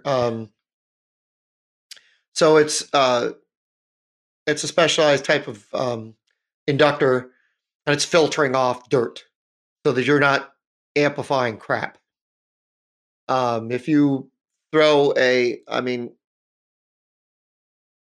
if you throw a lot of crap at your amp, you want dirty, to a point, but there's certain spurious You stuff you want don't to want to you want to amplify. kind of filter out some things, and they do some of that with tone stack filtering, but it's supposed to Yep. be filtering out like white noise and stuff. I think, right? Yeah. So Yep. It's passing the DC and filtering out low frequency AC. okay, that makes sense. So it has a lot to do with whether you have DC hum and stuff in your amp. Um, And I'm trying to remember my electronics, but I think a choke is similar in a lot of ways to a capacitor, only it does it differently.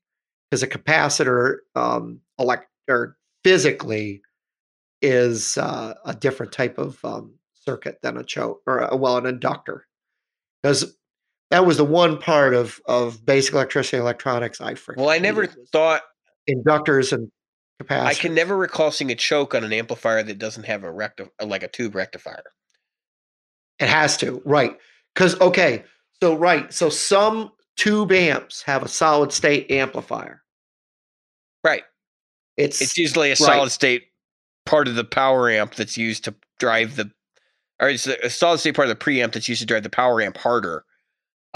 It's right. called your rectifier circuit, right? And that's where you get the solid state rectification. And you'll often run into amps that try to pass off their last gain stage as a solid state rectifier instead, which is Yep. like, JSIM 900s, which they clipped a Mhm. diode for distortion, and they claimed that it was Yep. part of the rectifier circuit, if I recall. Which it really wasn't. It's part of the preamp. And it depends on how you look at the schematic, basically. It's what I've been told anyway. Um, Yeah. Yeah. So if you have a tube rectifier, you have an actual tube powering right, it. Very different from a solid state rectifier.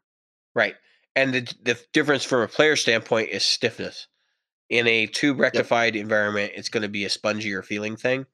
And depending on how that tube is biased and set up and how it's utilized in the circuitry, it can be a lot spongier or it can be a hair bit spongier. Um, I have never been a big fan of tube rectified amps, save for like Fender stuff, because that's part of the Fender sound, that bounce. Um, but I will say this: you want to try it out? Go check out a rectifier for Mesa Boogie. Look at one of the Recto Reborns, the new ones, um, because they kick ass with solid state or tube rectification. And I got to be honest, you can hear the difference and you can feel the difference like right away. It's a totally its own thing, and I can see why people are interested in things like that, like having an amp that can do both, because I think it really defines a part of that sound. I never really, side note for the rectifier, I never really thought they were that versatile. And then I played a Reborn, so one of the newer ones, with the switch on it and all that, and I went, wow, this thing will do Marshall, it'll do Fender. I mean, and it's not like, so the Mark V will too, but you're relying a lot on that 5-band EQ to shape the EQ tonalities, whereas like the Mesa Boogie will the rectifier will literally just feel like that amp. I mean, if you want it to feel like a Fender when you're playing clean, and then feel like a Marshall when you're playing dirty, but sound like its own unique thing, like the rectifier series of amps is probably for you. Yeah. I mean, I was really impressed, man. I thought they were like brutal death metal things, and I played one, and I was like, wow, I could play blues with this. Yeah. Was, Well, their first use was kind of in that um, heavier tone sound. I think that just so happened that they had high gain, Yeah. and because of the Mark II C plus, that's what everybody was looking at Mesa Boogie for anyway. And so it was kind of like this is Yep. the next logical step. But there were other players using him too, like Lindsey Buckingham, and he's not a Yeah. guy known for like going out and playing some brutal death metal or anything. Nope. Nope. But he wasn't the one that made it famous. That was the weird thing. I It was so many who do you metal who bands. so obviously many new metal bands, and I want to specify this: those bands are Yeah. not real metal bands. I know. When you mix rap with metal, you're not a metal band. Stop it. The only band that got away with that and shouldn't have, and I'm going to say it, and I know people are going to get pissed, they shouldn't have gotten away with it, was Anthrax. What's that math metal band that was really big? Mudvayne? Mudvayne. Oh my gosh. Now we're going back. All right. Let me pull up the new metal page because I think we have to go take a trip down my memory lane when I was a kid. Remember, I was not a All fan. right. I'm just saying. So I will admit to owning various Corn records. I saw Korn and Stained live. Stained was when I saw them. It was before the song that broke them, and they were freaking awesome. And then that song came out, and then they were freaking bad because they started to like change their sound. Oh, Stained when they had I, been a yeah, it's while. been a while. That's the one, right? I saw them before Been that a because while. they had a gold record before that, and we saw them on the tour where they were touring that record, and it's been a while, had not been out yet. And now Aaron Lewis of Stain, the singer, is a country singer. I mean, that's like literally the direction they went, was this other trajectory because of that song. And I think it was just they grabbed onto the fact that they were successful with that song, and it was a huge hit, probably one of the biggest hits of the new metal generation. And they were like, "We're gonna ride this thing all the way to town," you know. What was the other song that sounds exactly like that they had a big I hit don't know. with? I don't think they had any other big hits, quite frankly. Yeah, they did. Hold on. I'm gonna read you, and you'll All right, go, so "Oh, I remember while that you're doing song." that, I'm going to go through some of the other bands. So there's Korn, right? That was the first one, and that was the LA metal scene. Like they hit about 91, 92.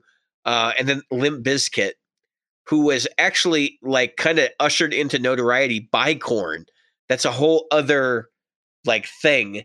And of course, we all know Fred Durst is not a good human being. Um, and then of course Kid Rock, which I think Kid Rock actually probably would have been successful regardless, because he was doing the party rock thing, and that was a big thing in the Midwest. He was kind of like the Twisted Sister of his era. He was popular before his records started coming out and hitting the charts here in the Midwest. So new metal, early 2000s, they had Papa Roach. I knew a guy that was biggest Oh, Papa biggest Roach. Pink Floyd fan you'd I've ever seen met in your him. life. All he wanted to do was it's not a him, it's a band. But anyway, biggest Pink Floyd Well, fan in your life. Like all he wanted to do is play David Gilmour stuff. Comes to me one day, he goes, "Man, I've really gotten into playing some of this Papa Roach stuff." And I'm like, "Oh, really?" And he's like, "Yeah." He's like, "Do you think it's true that he peed in his mouth?" And I'm looking at him, I was like, I don't think that's how the story went, but probably. yeah. Uh, The other big hit is outside. I'm on oh the yeah, outside. I'm working on. I can was see that through that was the next? you. See the Yeah, real but so that was the you. next. Is But that that was on that was on the same you're record with. Um, And they had another one right here. That was another hit. I don't think I've ever heard that one. So the funny thing is, all this stuff's going on, right? I get into music. I would argue that one of the first like bands that I really learned to play the music of, and I didn't really ever learn any of it, was Korn, because they played 7-string guitars, and I'm like, Yeah. I can't I can't play any of this. Like I don't have a 7-string, and I'm not going to down tune every time I want to learn somebody else's song. That was the incredibly frustrating part about new metal. So since everybody thought their guitars were strung with rubber bands, everybody was tuning to a different key. And so you'd go to learn a song, and every time you'd be like, well, crap, now I have to tune, like, what do you mean I have to tune to F standard, or like, like down to the F, um, or, double drop D, or, this crazy stuff. And it's like, why can't we all just play an E? Like, what the hell? So I was big into like Rage Against the Machine, and that kind of stuff.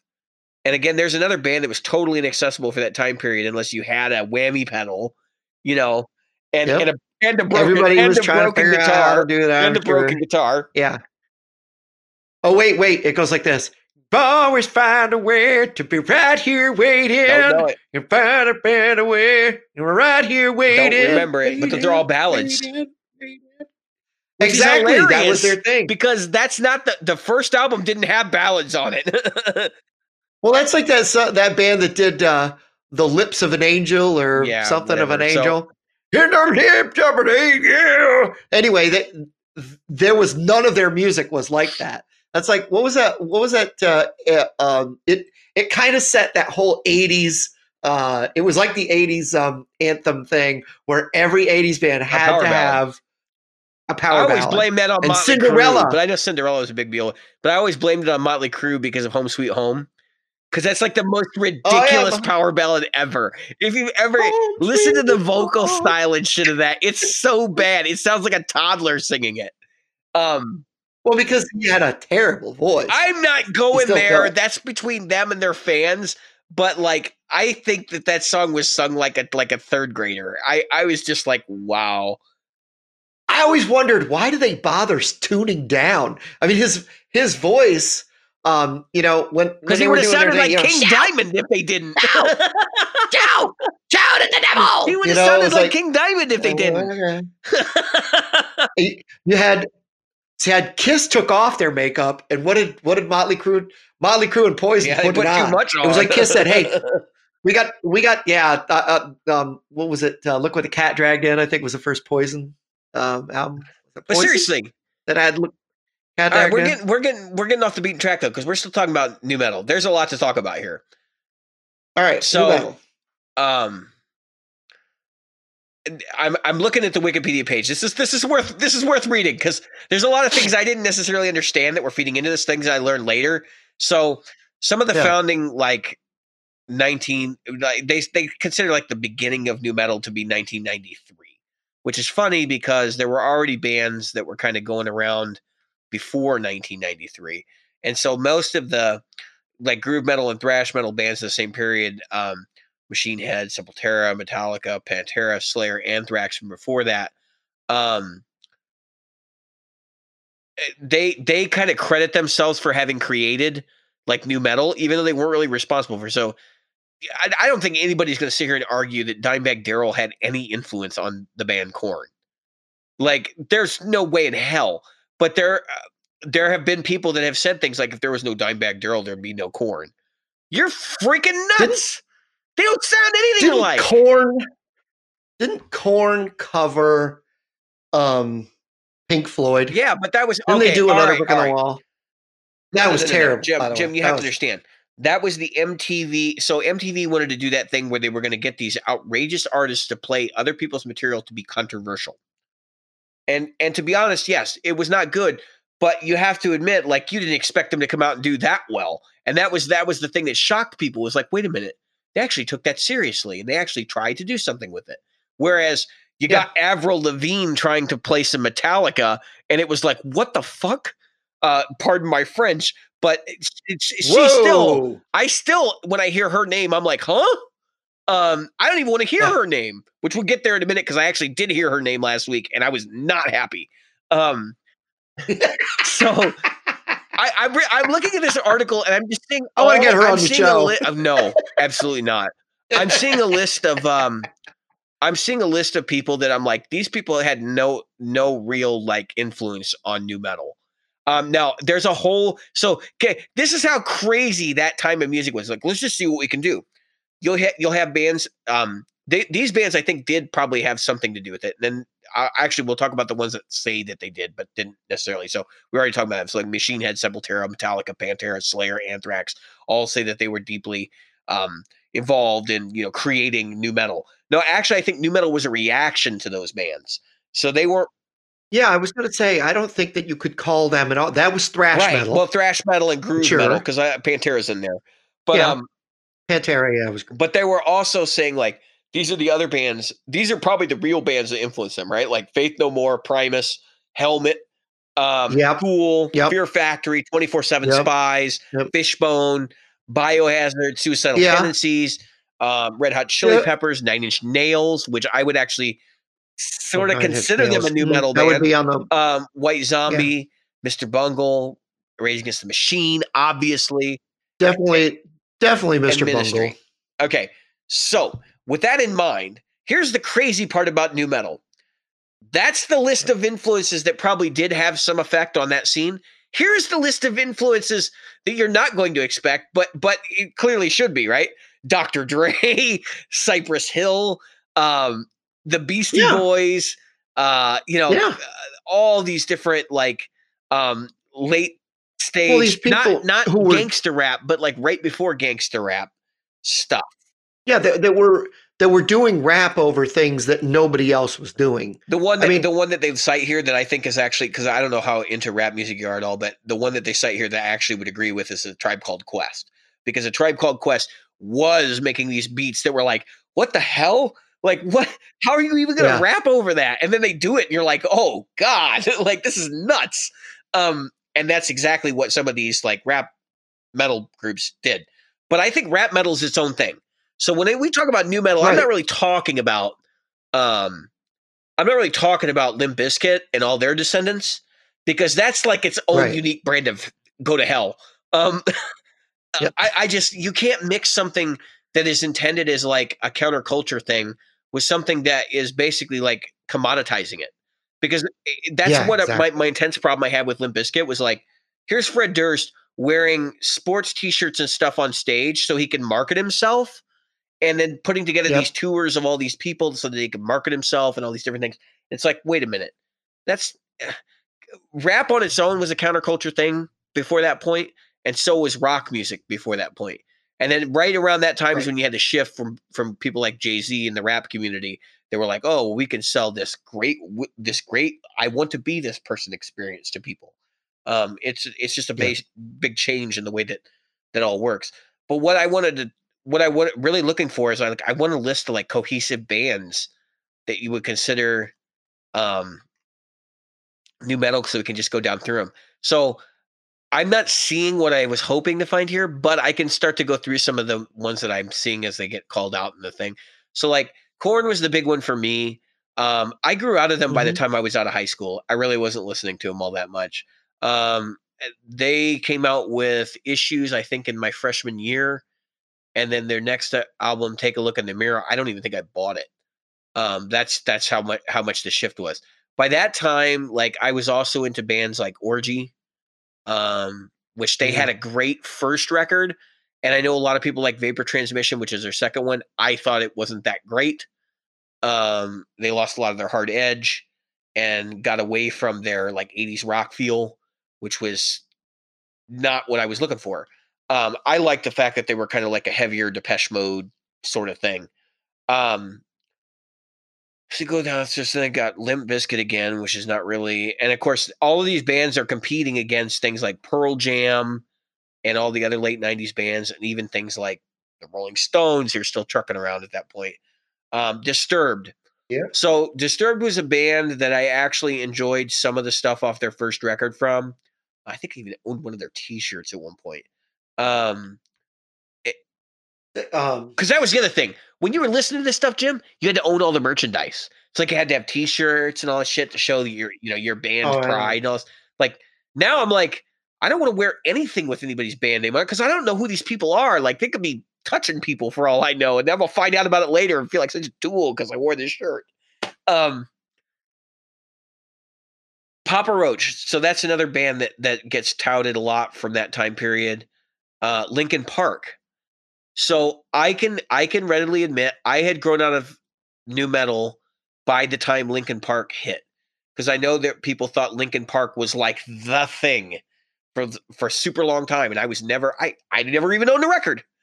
Um, There was a Guitar World interview with either Disturbed or Godsmack. I want to say it might have been Godsmack, but it was one of those yeah, two.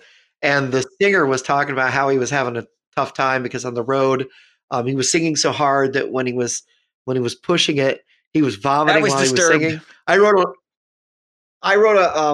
a letter to Guitar World saying, and I actually have that issue where they They published your letter, yeah. posted it. Yeah, and my letter said, "Oh, thank goodness I'm not the only one who pukes when he hears that music." So, Linkin Park, Crazy Town, which was like on the end of new oh metal. my Oh god! God, let's not even go there because I bought that record and then my brother took it, and I was kind of ticked at first, but then I was like, you know what, take it, like take it away from me. When I heard Um, when I heard the name the first time, I thought it was a country band. I was trying to see who else. Of the bands the one I liked was Deftones, right? Um, Oh and I yeah, yeah, a lot of stuck with people like that. Deftones. That was Stephen Charpenter, right? Yeah, I I Stephen stuck Carpenter. with Deftones. Deftones is still good. Okay. That band did have something special going on. But they were so like Yeah. every generation has, I'm sure, Jim, you can recall hundreds of bands like I'm doing right now where you're like, God, they were awful. Like, what were people thinking? But there's the two or three that rose to the cream of the crop, and everybody remembers them. Like Deftones. Even though Deftones only really had like the one big hit record, everybody remembers who they were. Yeah. System Oh of a yeah, Down, another example of a band that System people of a Down. That there was just something different about them that I liked. You know, I was not into, like I said, Godsmack, Disturbed, that it kind of wasn't thing. But when I rap heard System rock, of a Down, number one. it was just the way he Yeah, he's got sings. a Middle It's Eastern just thing going on, and yeah, it's yeah. He's no, Iranian, he's right? Armenian. Yeah, from the Armenian. Middle That's it. East, you know. Um, Yeah, and it's just its own thing, and like it exists in its own space, and it doesn't have to be worried about what else is going on by everyone else. And that's what it's yeah, like. I think things like MTV, this was the end of MTV screwing up a lot of the music scene, because what was clearly happening was like these bands all looked very similar, and they all had right. very similar videos. And there's a scene, Yep. there's a part in Metalocalypse where they meet a rap rock band and they're going to sign him and do an album for him. And I think you probably know exactly what I'm talking about. And the guys Yeah. are all in like the jerseys with the big Yep. tattoos, and they look like they're all built, and they're like all Yep. shaved heads. So it's like, yep, that was new metal, right? It was a bunch of guys that looked like Right. they just got on their lowriders playing, rap rock essentially. And Yeah. with there's some variation there, but I don't think any of these bands really have like survived the way that the previous generation before them did, or the generation before them. So like we go back, so like so let's say 80s metal, right? 80s metal and hair metal. We just lump them all together like rap rock and new I was metal. going to say no. We cannot put '80s metal and Yes, we hair metal can. together Yes, because I we want to. can, Jim, and I'll tell you why. Because All they right. put new All metal right. and hair metal, or not hair metal, and rap rock together. That's crap, and it's no It real is crap. difference. I mean, okay. So to me, '80s metal was guys who had started in the '70s and were still doing it in the '80s. That was Judas Priest. That was Iron Maiden. You know, that was those guys. Where 80s hair metal was Warrant, and that was Rat, and that was And not that there was anything and wrong with Roar or Winger, my Rat personal or favorite. Winger. In Andy for a Gibb on bass. Winger. heartbreak. Yeah, that's right.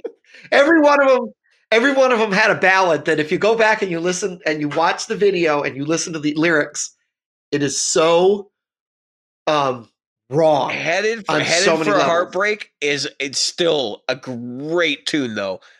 You're absolutely right Oh, on that that's a one, but yes, it is a great tune. I mean, other than when Cinderella came out and it was like, you know, everybody do, you don't know what you got till it's gone. You know, it's like, is that guy taking a crap Yeah, or is it's he, like I I don't can't know what he's tell. doing. Somebody, he ate too much cheese. But no, he's a great singer. He's an excellent singer. What's funny is that's how he sings. But nobody knew any of the other stuff. But it's like, you know what you got. Or 18 and life to go. 18 and life, you said it. You know, so many good songs came out. You can't not listen to that stuff and kind of like, yeah, that's some, because the thing about a great song, I don't care what the song is. I mean, even a song like, you know, I hate to say it, um, uh, you know, if you like pina coladas, because it's Escape. timeless. You can still, yeah, escape the pina Yes. colada song. It It's well written. the beauty of yeah, the beauty of songs like that, American Pie, you know, everybody's still got those feelings, that lamenting about things that were great at one time are now gone. That was American Pie, or that um, you know, if you like pina coladas, you're like, oh, I'm out of my relationship. Then you find out that there's things you can love about each other still, or whatever. I mean, if you look at great music like that, what is that band that's got "Let the Bodies Hit the Floor"? Drowning Pool. And you Drowning know Pool. what? I hate to say it, but I love Oh, I that can't. song. I don't like I the band. I didn't hear it. I completely missed that song when it came out, to the point where Like everybody else knew it, and I knew it from the other people I knew who would like sing it and just kind of be Yeah, jerks, you it's know? weird. And then I heard it I later and knew I'm it like, from a oh, guy who that's, did it I in was like, that must karaoke. be that song.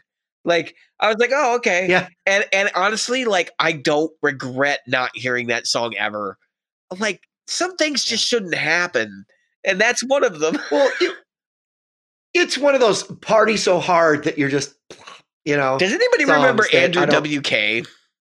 Speaking of party metal, know. you should check them out sometime, No. Jim.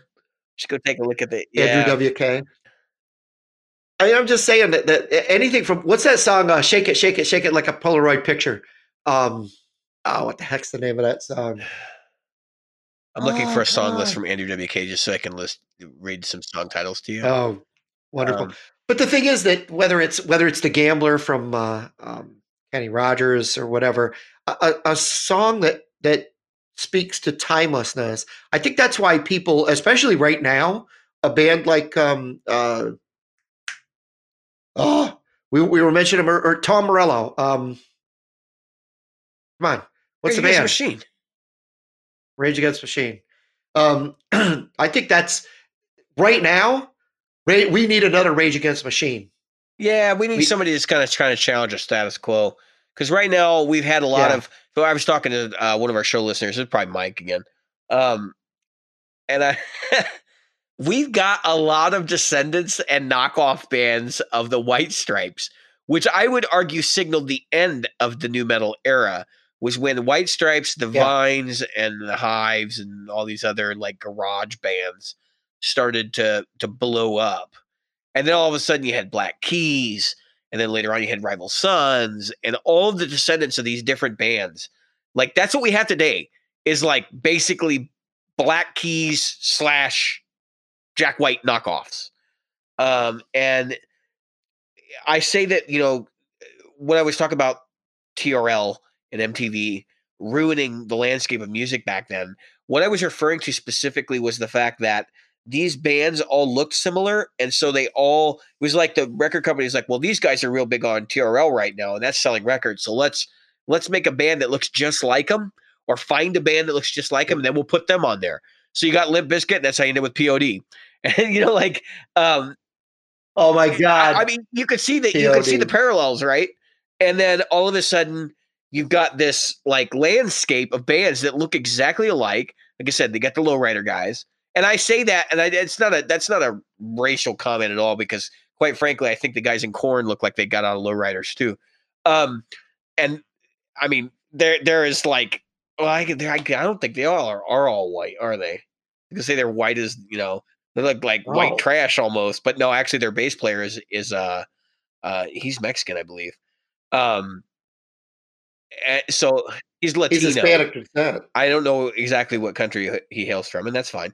I just the rest of the band, like with the dreadlocks and it's just a whole thing. It's a whole like scene it's like these people came from this is why I was thinking they look like white trash because they come from a they come from a Juggalo convention. Yeah, from the Insane Yeah, Clown yeah. Posse, and And let's face it, there is no race in Juggalos. yeah. Um, oh, I'm recalling a YouTube video where somebody went to a Juggalo convention, and it's bad. It's really bad. Um, Josh Point oh yeah. had that guy on. Yep, you know the one Yep, I'm I talking know. about, where It he was won hilarious. that rap Yes. competition. Yep, yep. Oh my God, that was hilarious. The web redemption that Josh Point oh gave. Yeah, if you guys haven't seen that video, check it out. It's at least funny, but it's also kind Yeah. of scary because the people that are Sad, it's sad great. and Just scary. And if you haven't seen a documentary Wild and Wonderful Whites of West Virginia, I highly recommend you check it out. I have yeah, people I know who are very similar to the Wild and Wonderful Whites of West Virginia. So if you don't believe I know trailer trash, yeah. to call it when I see it, the Wild and Wonder. I was born I, trailer trash. there was a very good chance that could have been me. Um, Yeah. and I'm not saying that anyone in particular in my family is that way, but I am saying that there are people that associate with my family that are often at family functions that are definitely that way. And so Well, let's see. I definitely have trailer trash in my so family. this is what I'm getting at though, is that I mean, literally trailer trash. This is what I'm getting at, though. Is like they picked this particular look.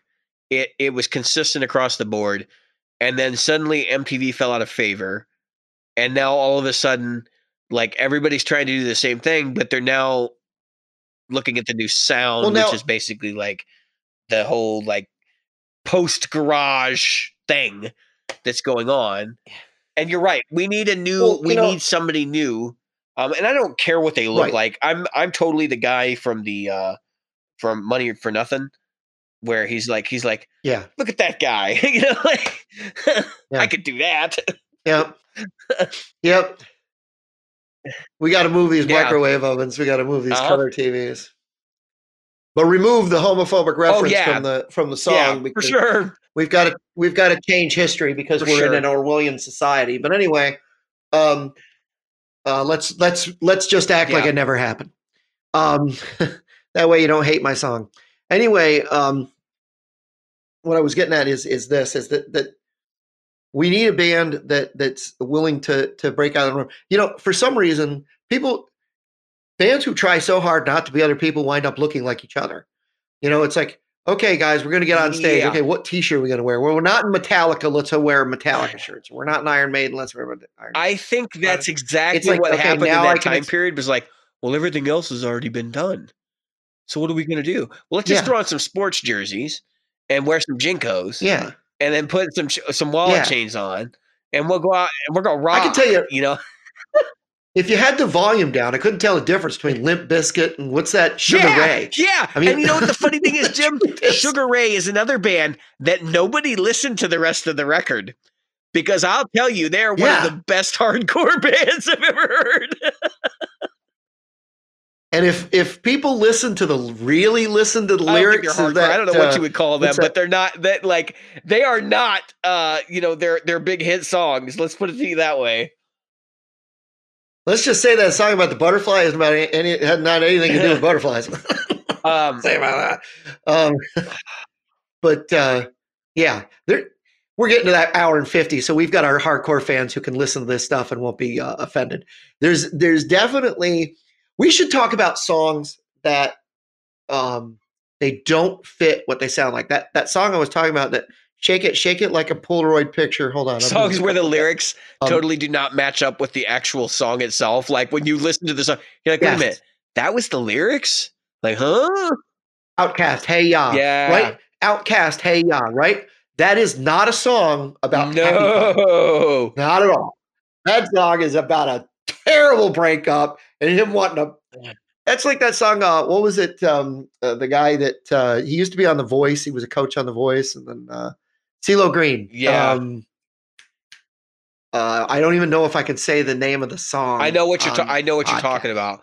Don't bother. We all know the song at this point. If you don't, you can look it up online. You'll find it. Blank You. Yeah. It's such a happy sounding song, and it's you. It's just. It literally. Well, I mean, if you got shot in the neck, I think you probably have that attitude about life too. Yeah. Avril Lavigne. So we got a few minutes left. Let's take a few minutes to talk about Avril Lavigne. So let's see if I can find Avril Lavigne. I was cruising through iTunes this week, and I don't normally get on iTunes, but I was downloading the new Philip Stacey record. Philip Stacey record, not Stacey. And by the way, which is fantastic. I'd highly recommend everybody go check it out. Anyway, so I was just curious. I was trolling around there, had a couple minutes to kill because we're on COVID-19. And I go look at the top 100 downloads charts. And, of course, this is album sales, like people who are actually buying records. And I'm going to pull it up while we're on the podcast here. iTunes. So this will probably kill like 5 minutes of showtime. Since iTunes sucks so bad now. Because they're not supporting it anymore. Oh, I want to talk about that. Go ahead. If you go into the store and you search for, actually just go to the store, front page, and then you go over and you can click. And I don't know if anybody actually knows you can do this, but I'm sure some of our listeners do. You can go over and you can see top songs, top albums. So at first I looked at top albums just to see who's in the list. And it was really kind of funny because the first 30 or so, it's actually climbing. So most of the first 30 records or whatever are are like newer records, I guess, but there's quite a few old records in the top 30 or 40. And if you go down to like the top 100, you'll see a lot of old records. And if you go down to the top 200, you'll see even more. And so to give you a point, to put a point on this and to kind of try to dial this home, number 14, as we're recording the episode right now, is Licensed to Ill for the Beastie Boys. Number 20 is Nirvana's Nevermind. Number 26 is Bob Marley Legend, the best of Bob Marley. Number 35 is Beastie Boys, Check Your Head. Number 31 is Creedence Clearwater Revival's Chronicle. Number 36, although it's not an old album, it's all old songs, is Guardians of the Galaxy Awesome Mix Volume. I can't tell which volume it is. I think 1. I love the Guardians of the Galaxy mix. Number 41 is Journey's Greatest Hits. Number 42 is Foo Fighters' Greatest Hits. We don't even see Taylor Swift on this list until number 43. Number 46 is Beastie Boys' Hello Nasty, which is one of my favorites. Number 48 is Wish You Were Here. Number 47 is the Eagles with their greatest hits 1971 to 75. So you get the point, right? What are all these records doing on the top 100 charts? No one buys albums anymore. That's what's happening. And so the people who are buying albums are either the older generations or the ones that understand that the whole album is important. And yes, that even matters on greatest hits collections, especially when you talk about things like Bob Marley's Legends, which has outsold the original records by 10 to 1. Rolling Stones, Hot Rocks, 1964 to 1971. That's number 51. The Beatles are on here several times, I think. I'm just not calling them out. 52 is The Dark Side of the Moon. Again, another record you would not listen to one song off of in most cases. You're going to listen to the whole dang thing. The Beatles' number 1 is at number 67. You would think that everyone owns that album twice at this point, but apparently not, because it's still here. I remember when that came out and everybody went to the music stores at midnight to get it. For a greatest hits collection, like what? Jagged Little Pill from Alanis Morissette is number 61. Tom Petty and the Heartbreakers' Greatest Hits is number 71. What is going on here? And it just seems crazy to me. So this is one thing. We're having this conversation, and I'm like, as I'm talking, I'm like, wait a minute. What's going on in the songs charts? Number 1, Living in a Ghost Town from the Rolling Stones. It is a new single from the Rolling Stones. And then everything sort of continues on the straight and narrow for a while. There's not really any old stuff. There's Justin Bieber. There's Blake Shelton. There's Drake, Alicia Keys. The names you're probably familiar with if you listen to music. Post Malone, modern, current music. Maroon 5. And then I get down to number 24. And this person I thought had just exited the scene completely and we would never have to hear from them again. But lo and behold, here's Avril Lavigne at number 24. I'm like, I don't know of anything she's done in the last 20 years. Not since Chad Kroeger. And let's face it, she did the crap out of that. They were married, so I can say that. We would assume we would assume that was the case, unless Chad Kroeger is hiding something, which is also a possibility. So then we've got Evanescence, Wasted on You. Again, another band that I'm like, what happened? I haven't heard anything out of them since Wake Me Up Inside or whatever, 20 years ago. But here they are with the top 25th most downloaded song on iTunes in the past week. Wish You Were Here from Pink Floyd. That's not a surprise, but that is the first really, really big old song that you'll find on the top 100 list, which is crazy when you consider it. That there are still songs that are outselling. Now, granted, we're going to get to what this means and what the realization I had, which was, it's not a stupid realization, but it is also a stupid realization. I'll explain why. The reason why this doesn't mean anything is because these are not streaming charts. They're downloads. So Right. The vast majority of people are not paying for their music this way anymore. They have a subscription, and that's how they're getting it. But it is interesting to note that of the people who care enough to actually pay for music, many of them are still listening to the same stuff that was around 30 years ago. In some cases older. Yep. So I don't know. It's just kind of weird. You got any thoughts, Jim? I gotta know. Like you got to be thinking some stuff when I'm going through this. I am. Saying a lot of things. I also did a screenshot of us and my reaction. And the to Avril you. Lavigne thing. But yeah. But I want to say this. So I have iTunes Music now. I finally gave in and said, all right, I'm going to subscribe to one of these gosh darn things. And I subscribed to iTunes Music. And you know what I've realized? See, a lot of people are like, oh, iTunes Music, they do a great job of figuring out what I want to listen to next. No, they don't. No, they don't. They just pour the same crap at you. It's kind of like one of those Facebook things where, what's your future going to be? Oh my God, you're going to be a dentist. I mean, and then you can do it again. You'll be a jeweler, and the next time you do it, you're going to be a rock star. You don't know what it's going to be because, in all reality, it's got nothing to do with you. Everything to do with some randomized bullshit that somebody's going to throw at you, right? It's the same thing with this iTunes Music. If I don't put what I want next, somehow they will think that what I want to listen to is Dia Lupa or Ria Lupa or whatever her name is. I've got no interest in listening to Ria Lupa. I've got no interest in listening to Billie Eilish. I've got no. I don't care. It's not that. There is none of that in my life. Can it do one smart thing? Look at my library and go, "Ooh, guy likes classic rock. Ooh, look what sells still popularly. There's a lot of classic rock. Let's throw some classic rock at them." Instead of Boston, I get iTunes does that. No, it doesn't. I have an Apple Music subscription, Jim. It asks you for your preferences when you set it up, and if you set it up correctly, it does. Well, I can tell you this because I just got it. I don't think it asks you anymore. Who cares? Because it didn't ask me. Like the little bubble thing where you had to drag things into little Venn diagrams and all that. Nope. I had it said, "Do you want to synchronize your library?" Is that just iTunes, or you have an Apple Music subscription? Are you paying? Apple Music subscription, $10.99 a month or whatever it is. I would be hard pressed to believe that they're not doing that anymore. I really would. You probably need to go and look and see if you can set up your preferences for that, and that's probably why you're running into that.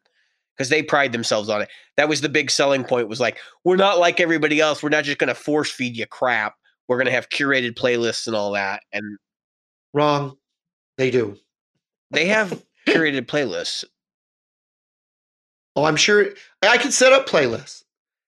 But now I have to build playlists all over. Playlists? What are you talking about?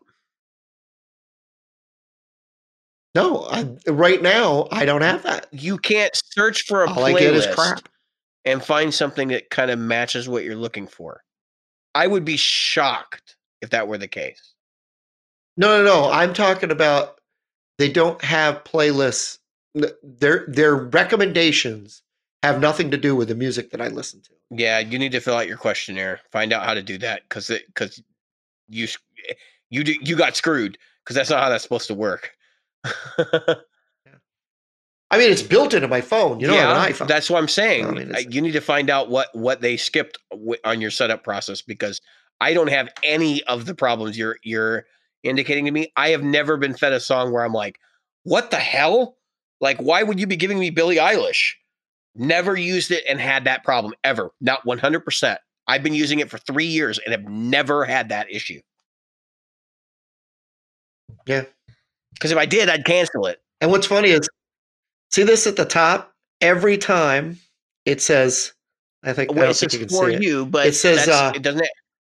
No. This thing right here says, try it now for 3 months. I'm already a subscriber. Yeah, I've already got it. Something's wrong because you're not supposed to get that every time.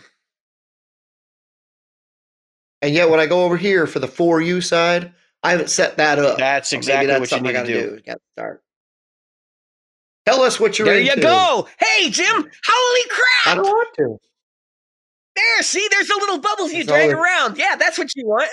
Yeah, I shouldn't have to do that. It should be Oh, smart good enough. God. Give me a break. Who doesn't have stuff in their library that doesn't indicate exactly what they want to listen to? Come on. It's just, well, here's the problem I have. What? Yeah. So I had kids, right? Kids, Dad, can we get this song? Can we get this song? And now I have like Avril Lavigne girlfriend Yeah, is in my library. Exactly. And B.O.B. Don't Airplanes. shoot the product until you've done all the setup. Because I can tell you right now, Bad Meets I've had Evil. plenty of I don't even crap know this. recommended to me on Spotify that I'm like, seriously? What are you doing? The band Perry, the Black Eyed Peas. Yeah, you need to dump that crap out of your library. Number one. I don't know how to get it out of my library. You'll have to show me how to do that. It's been a long time how since to I've had dump to do it, but I'm sure there's a way to do it. I think I have actually deleted some stuff out of my library before.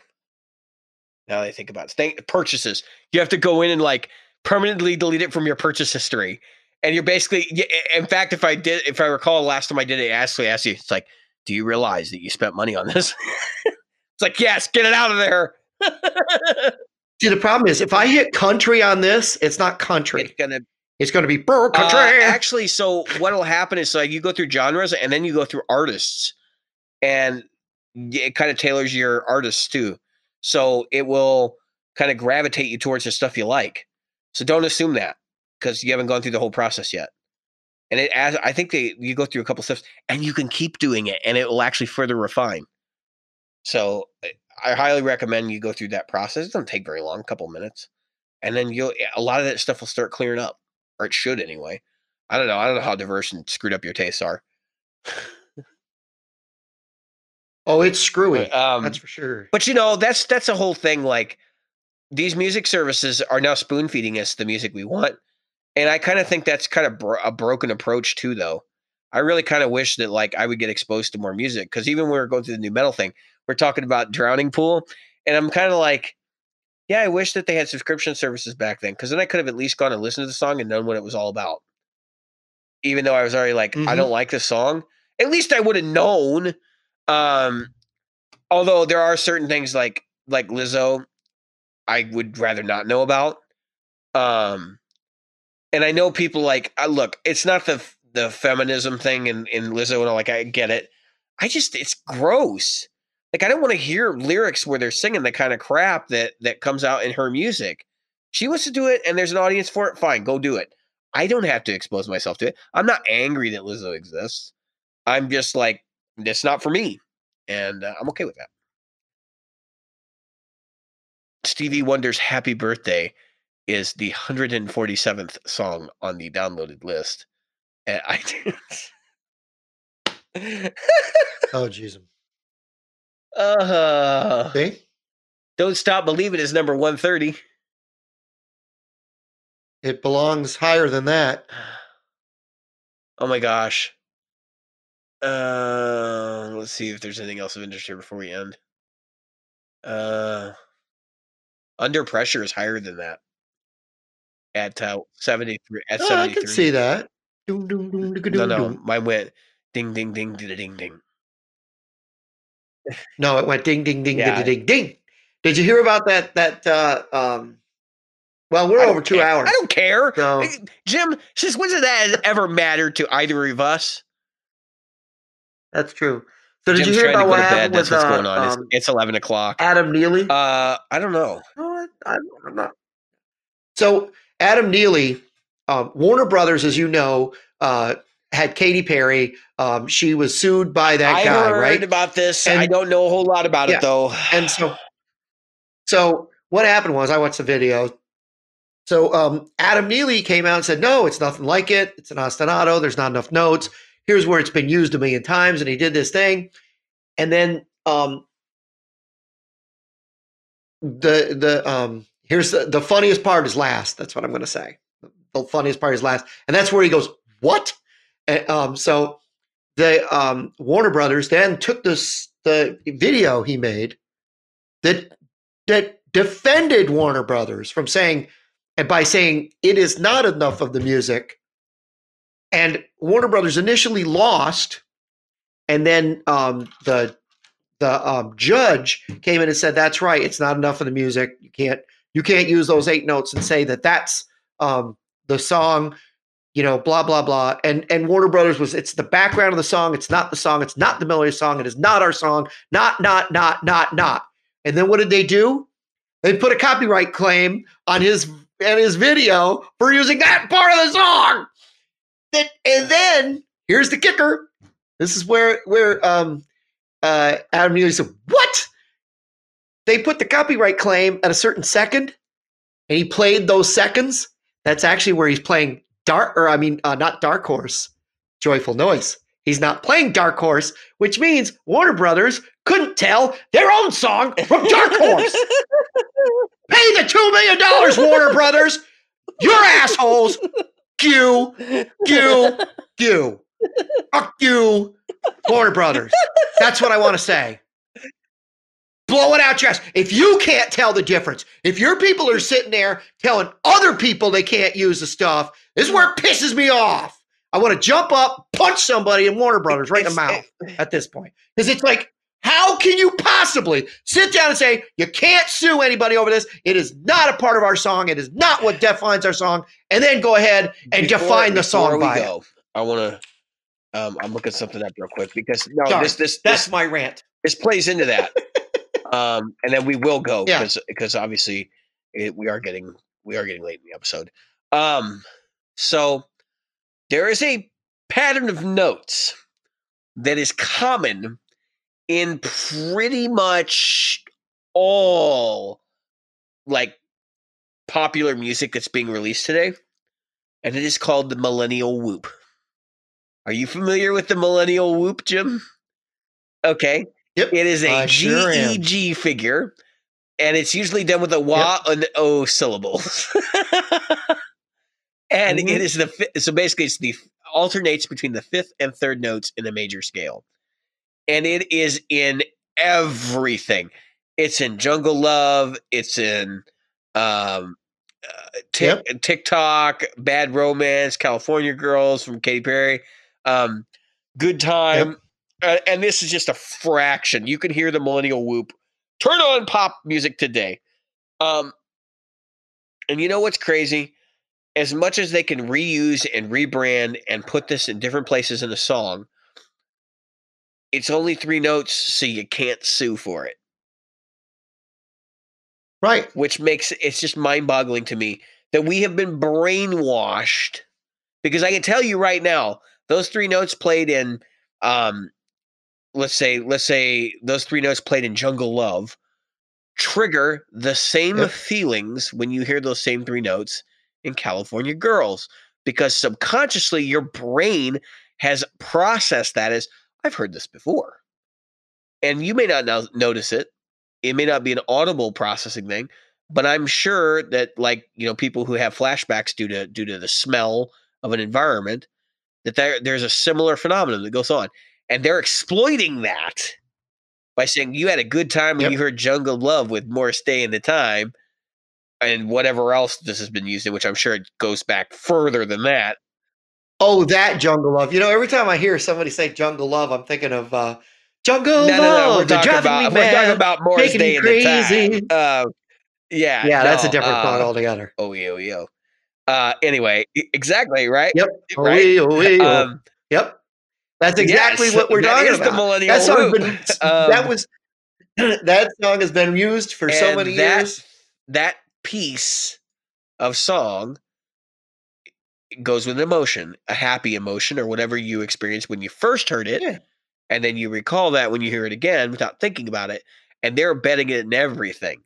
And it's because they know that that emotion sells, and so therefore they're going to make a lot of money at your expense. So just understand, when you hear a copyright claim like that, and he's as he said, it's an ostinato or something, and it's it's been used here and here and here and here and all these different places. It's probably a similar situation, but the rule is if you repeat more than 5 notes, you're in trouble. And it's so funny because it's well, 5 notes, do you mean in the same key? Can we change the key? There's all these definable parameters that could be a part of that.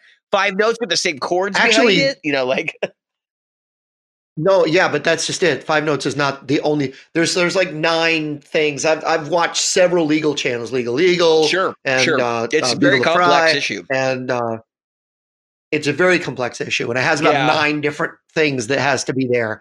And yet, it was the landmark. Believe it or not, the recent landmark decision of Stairway to Heaven It changed that a lot of that actually too. has right.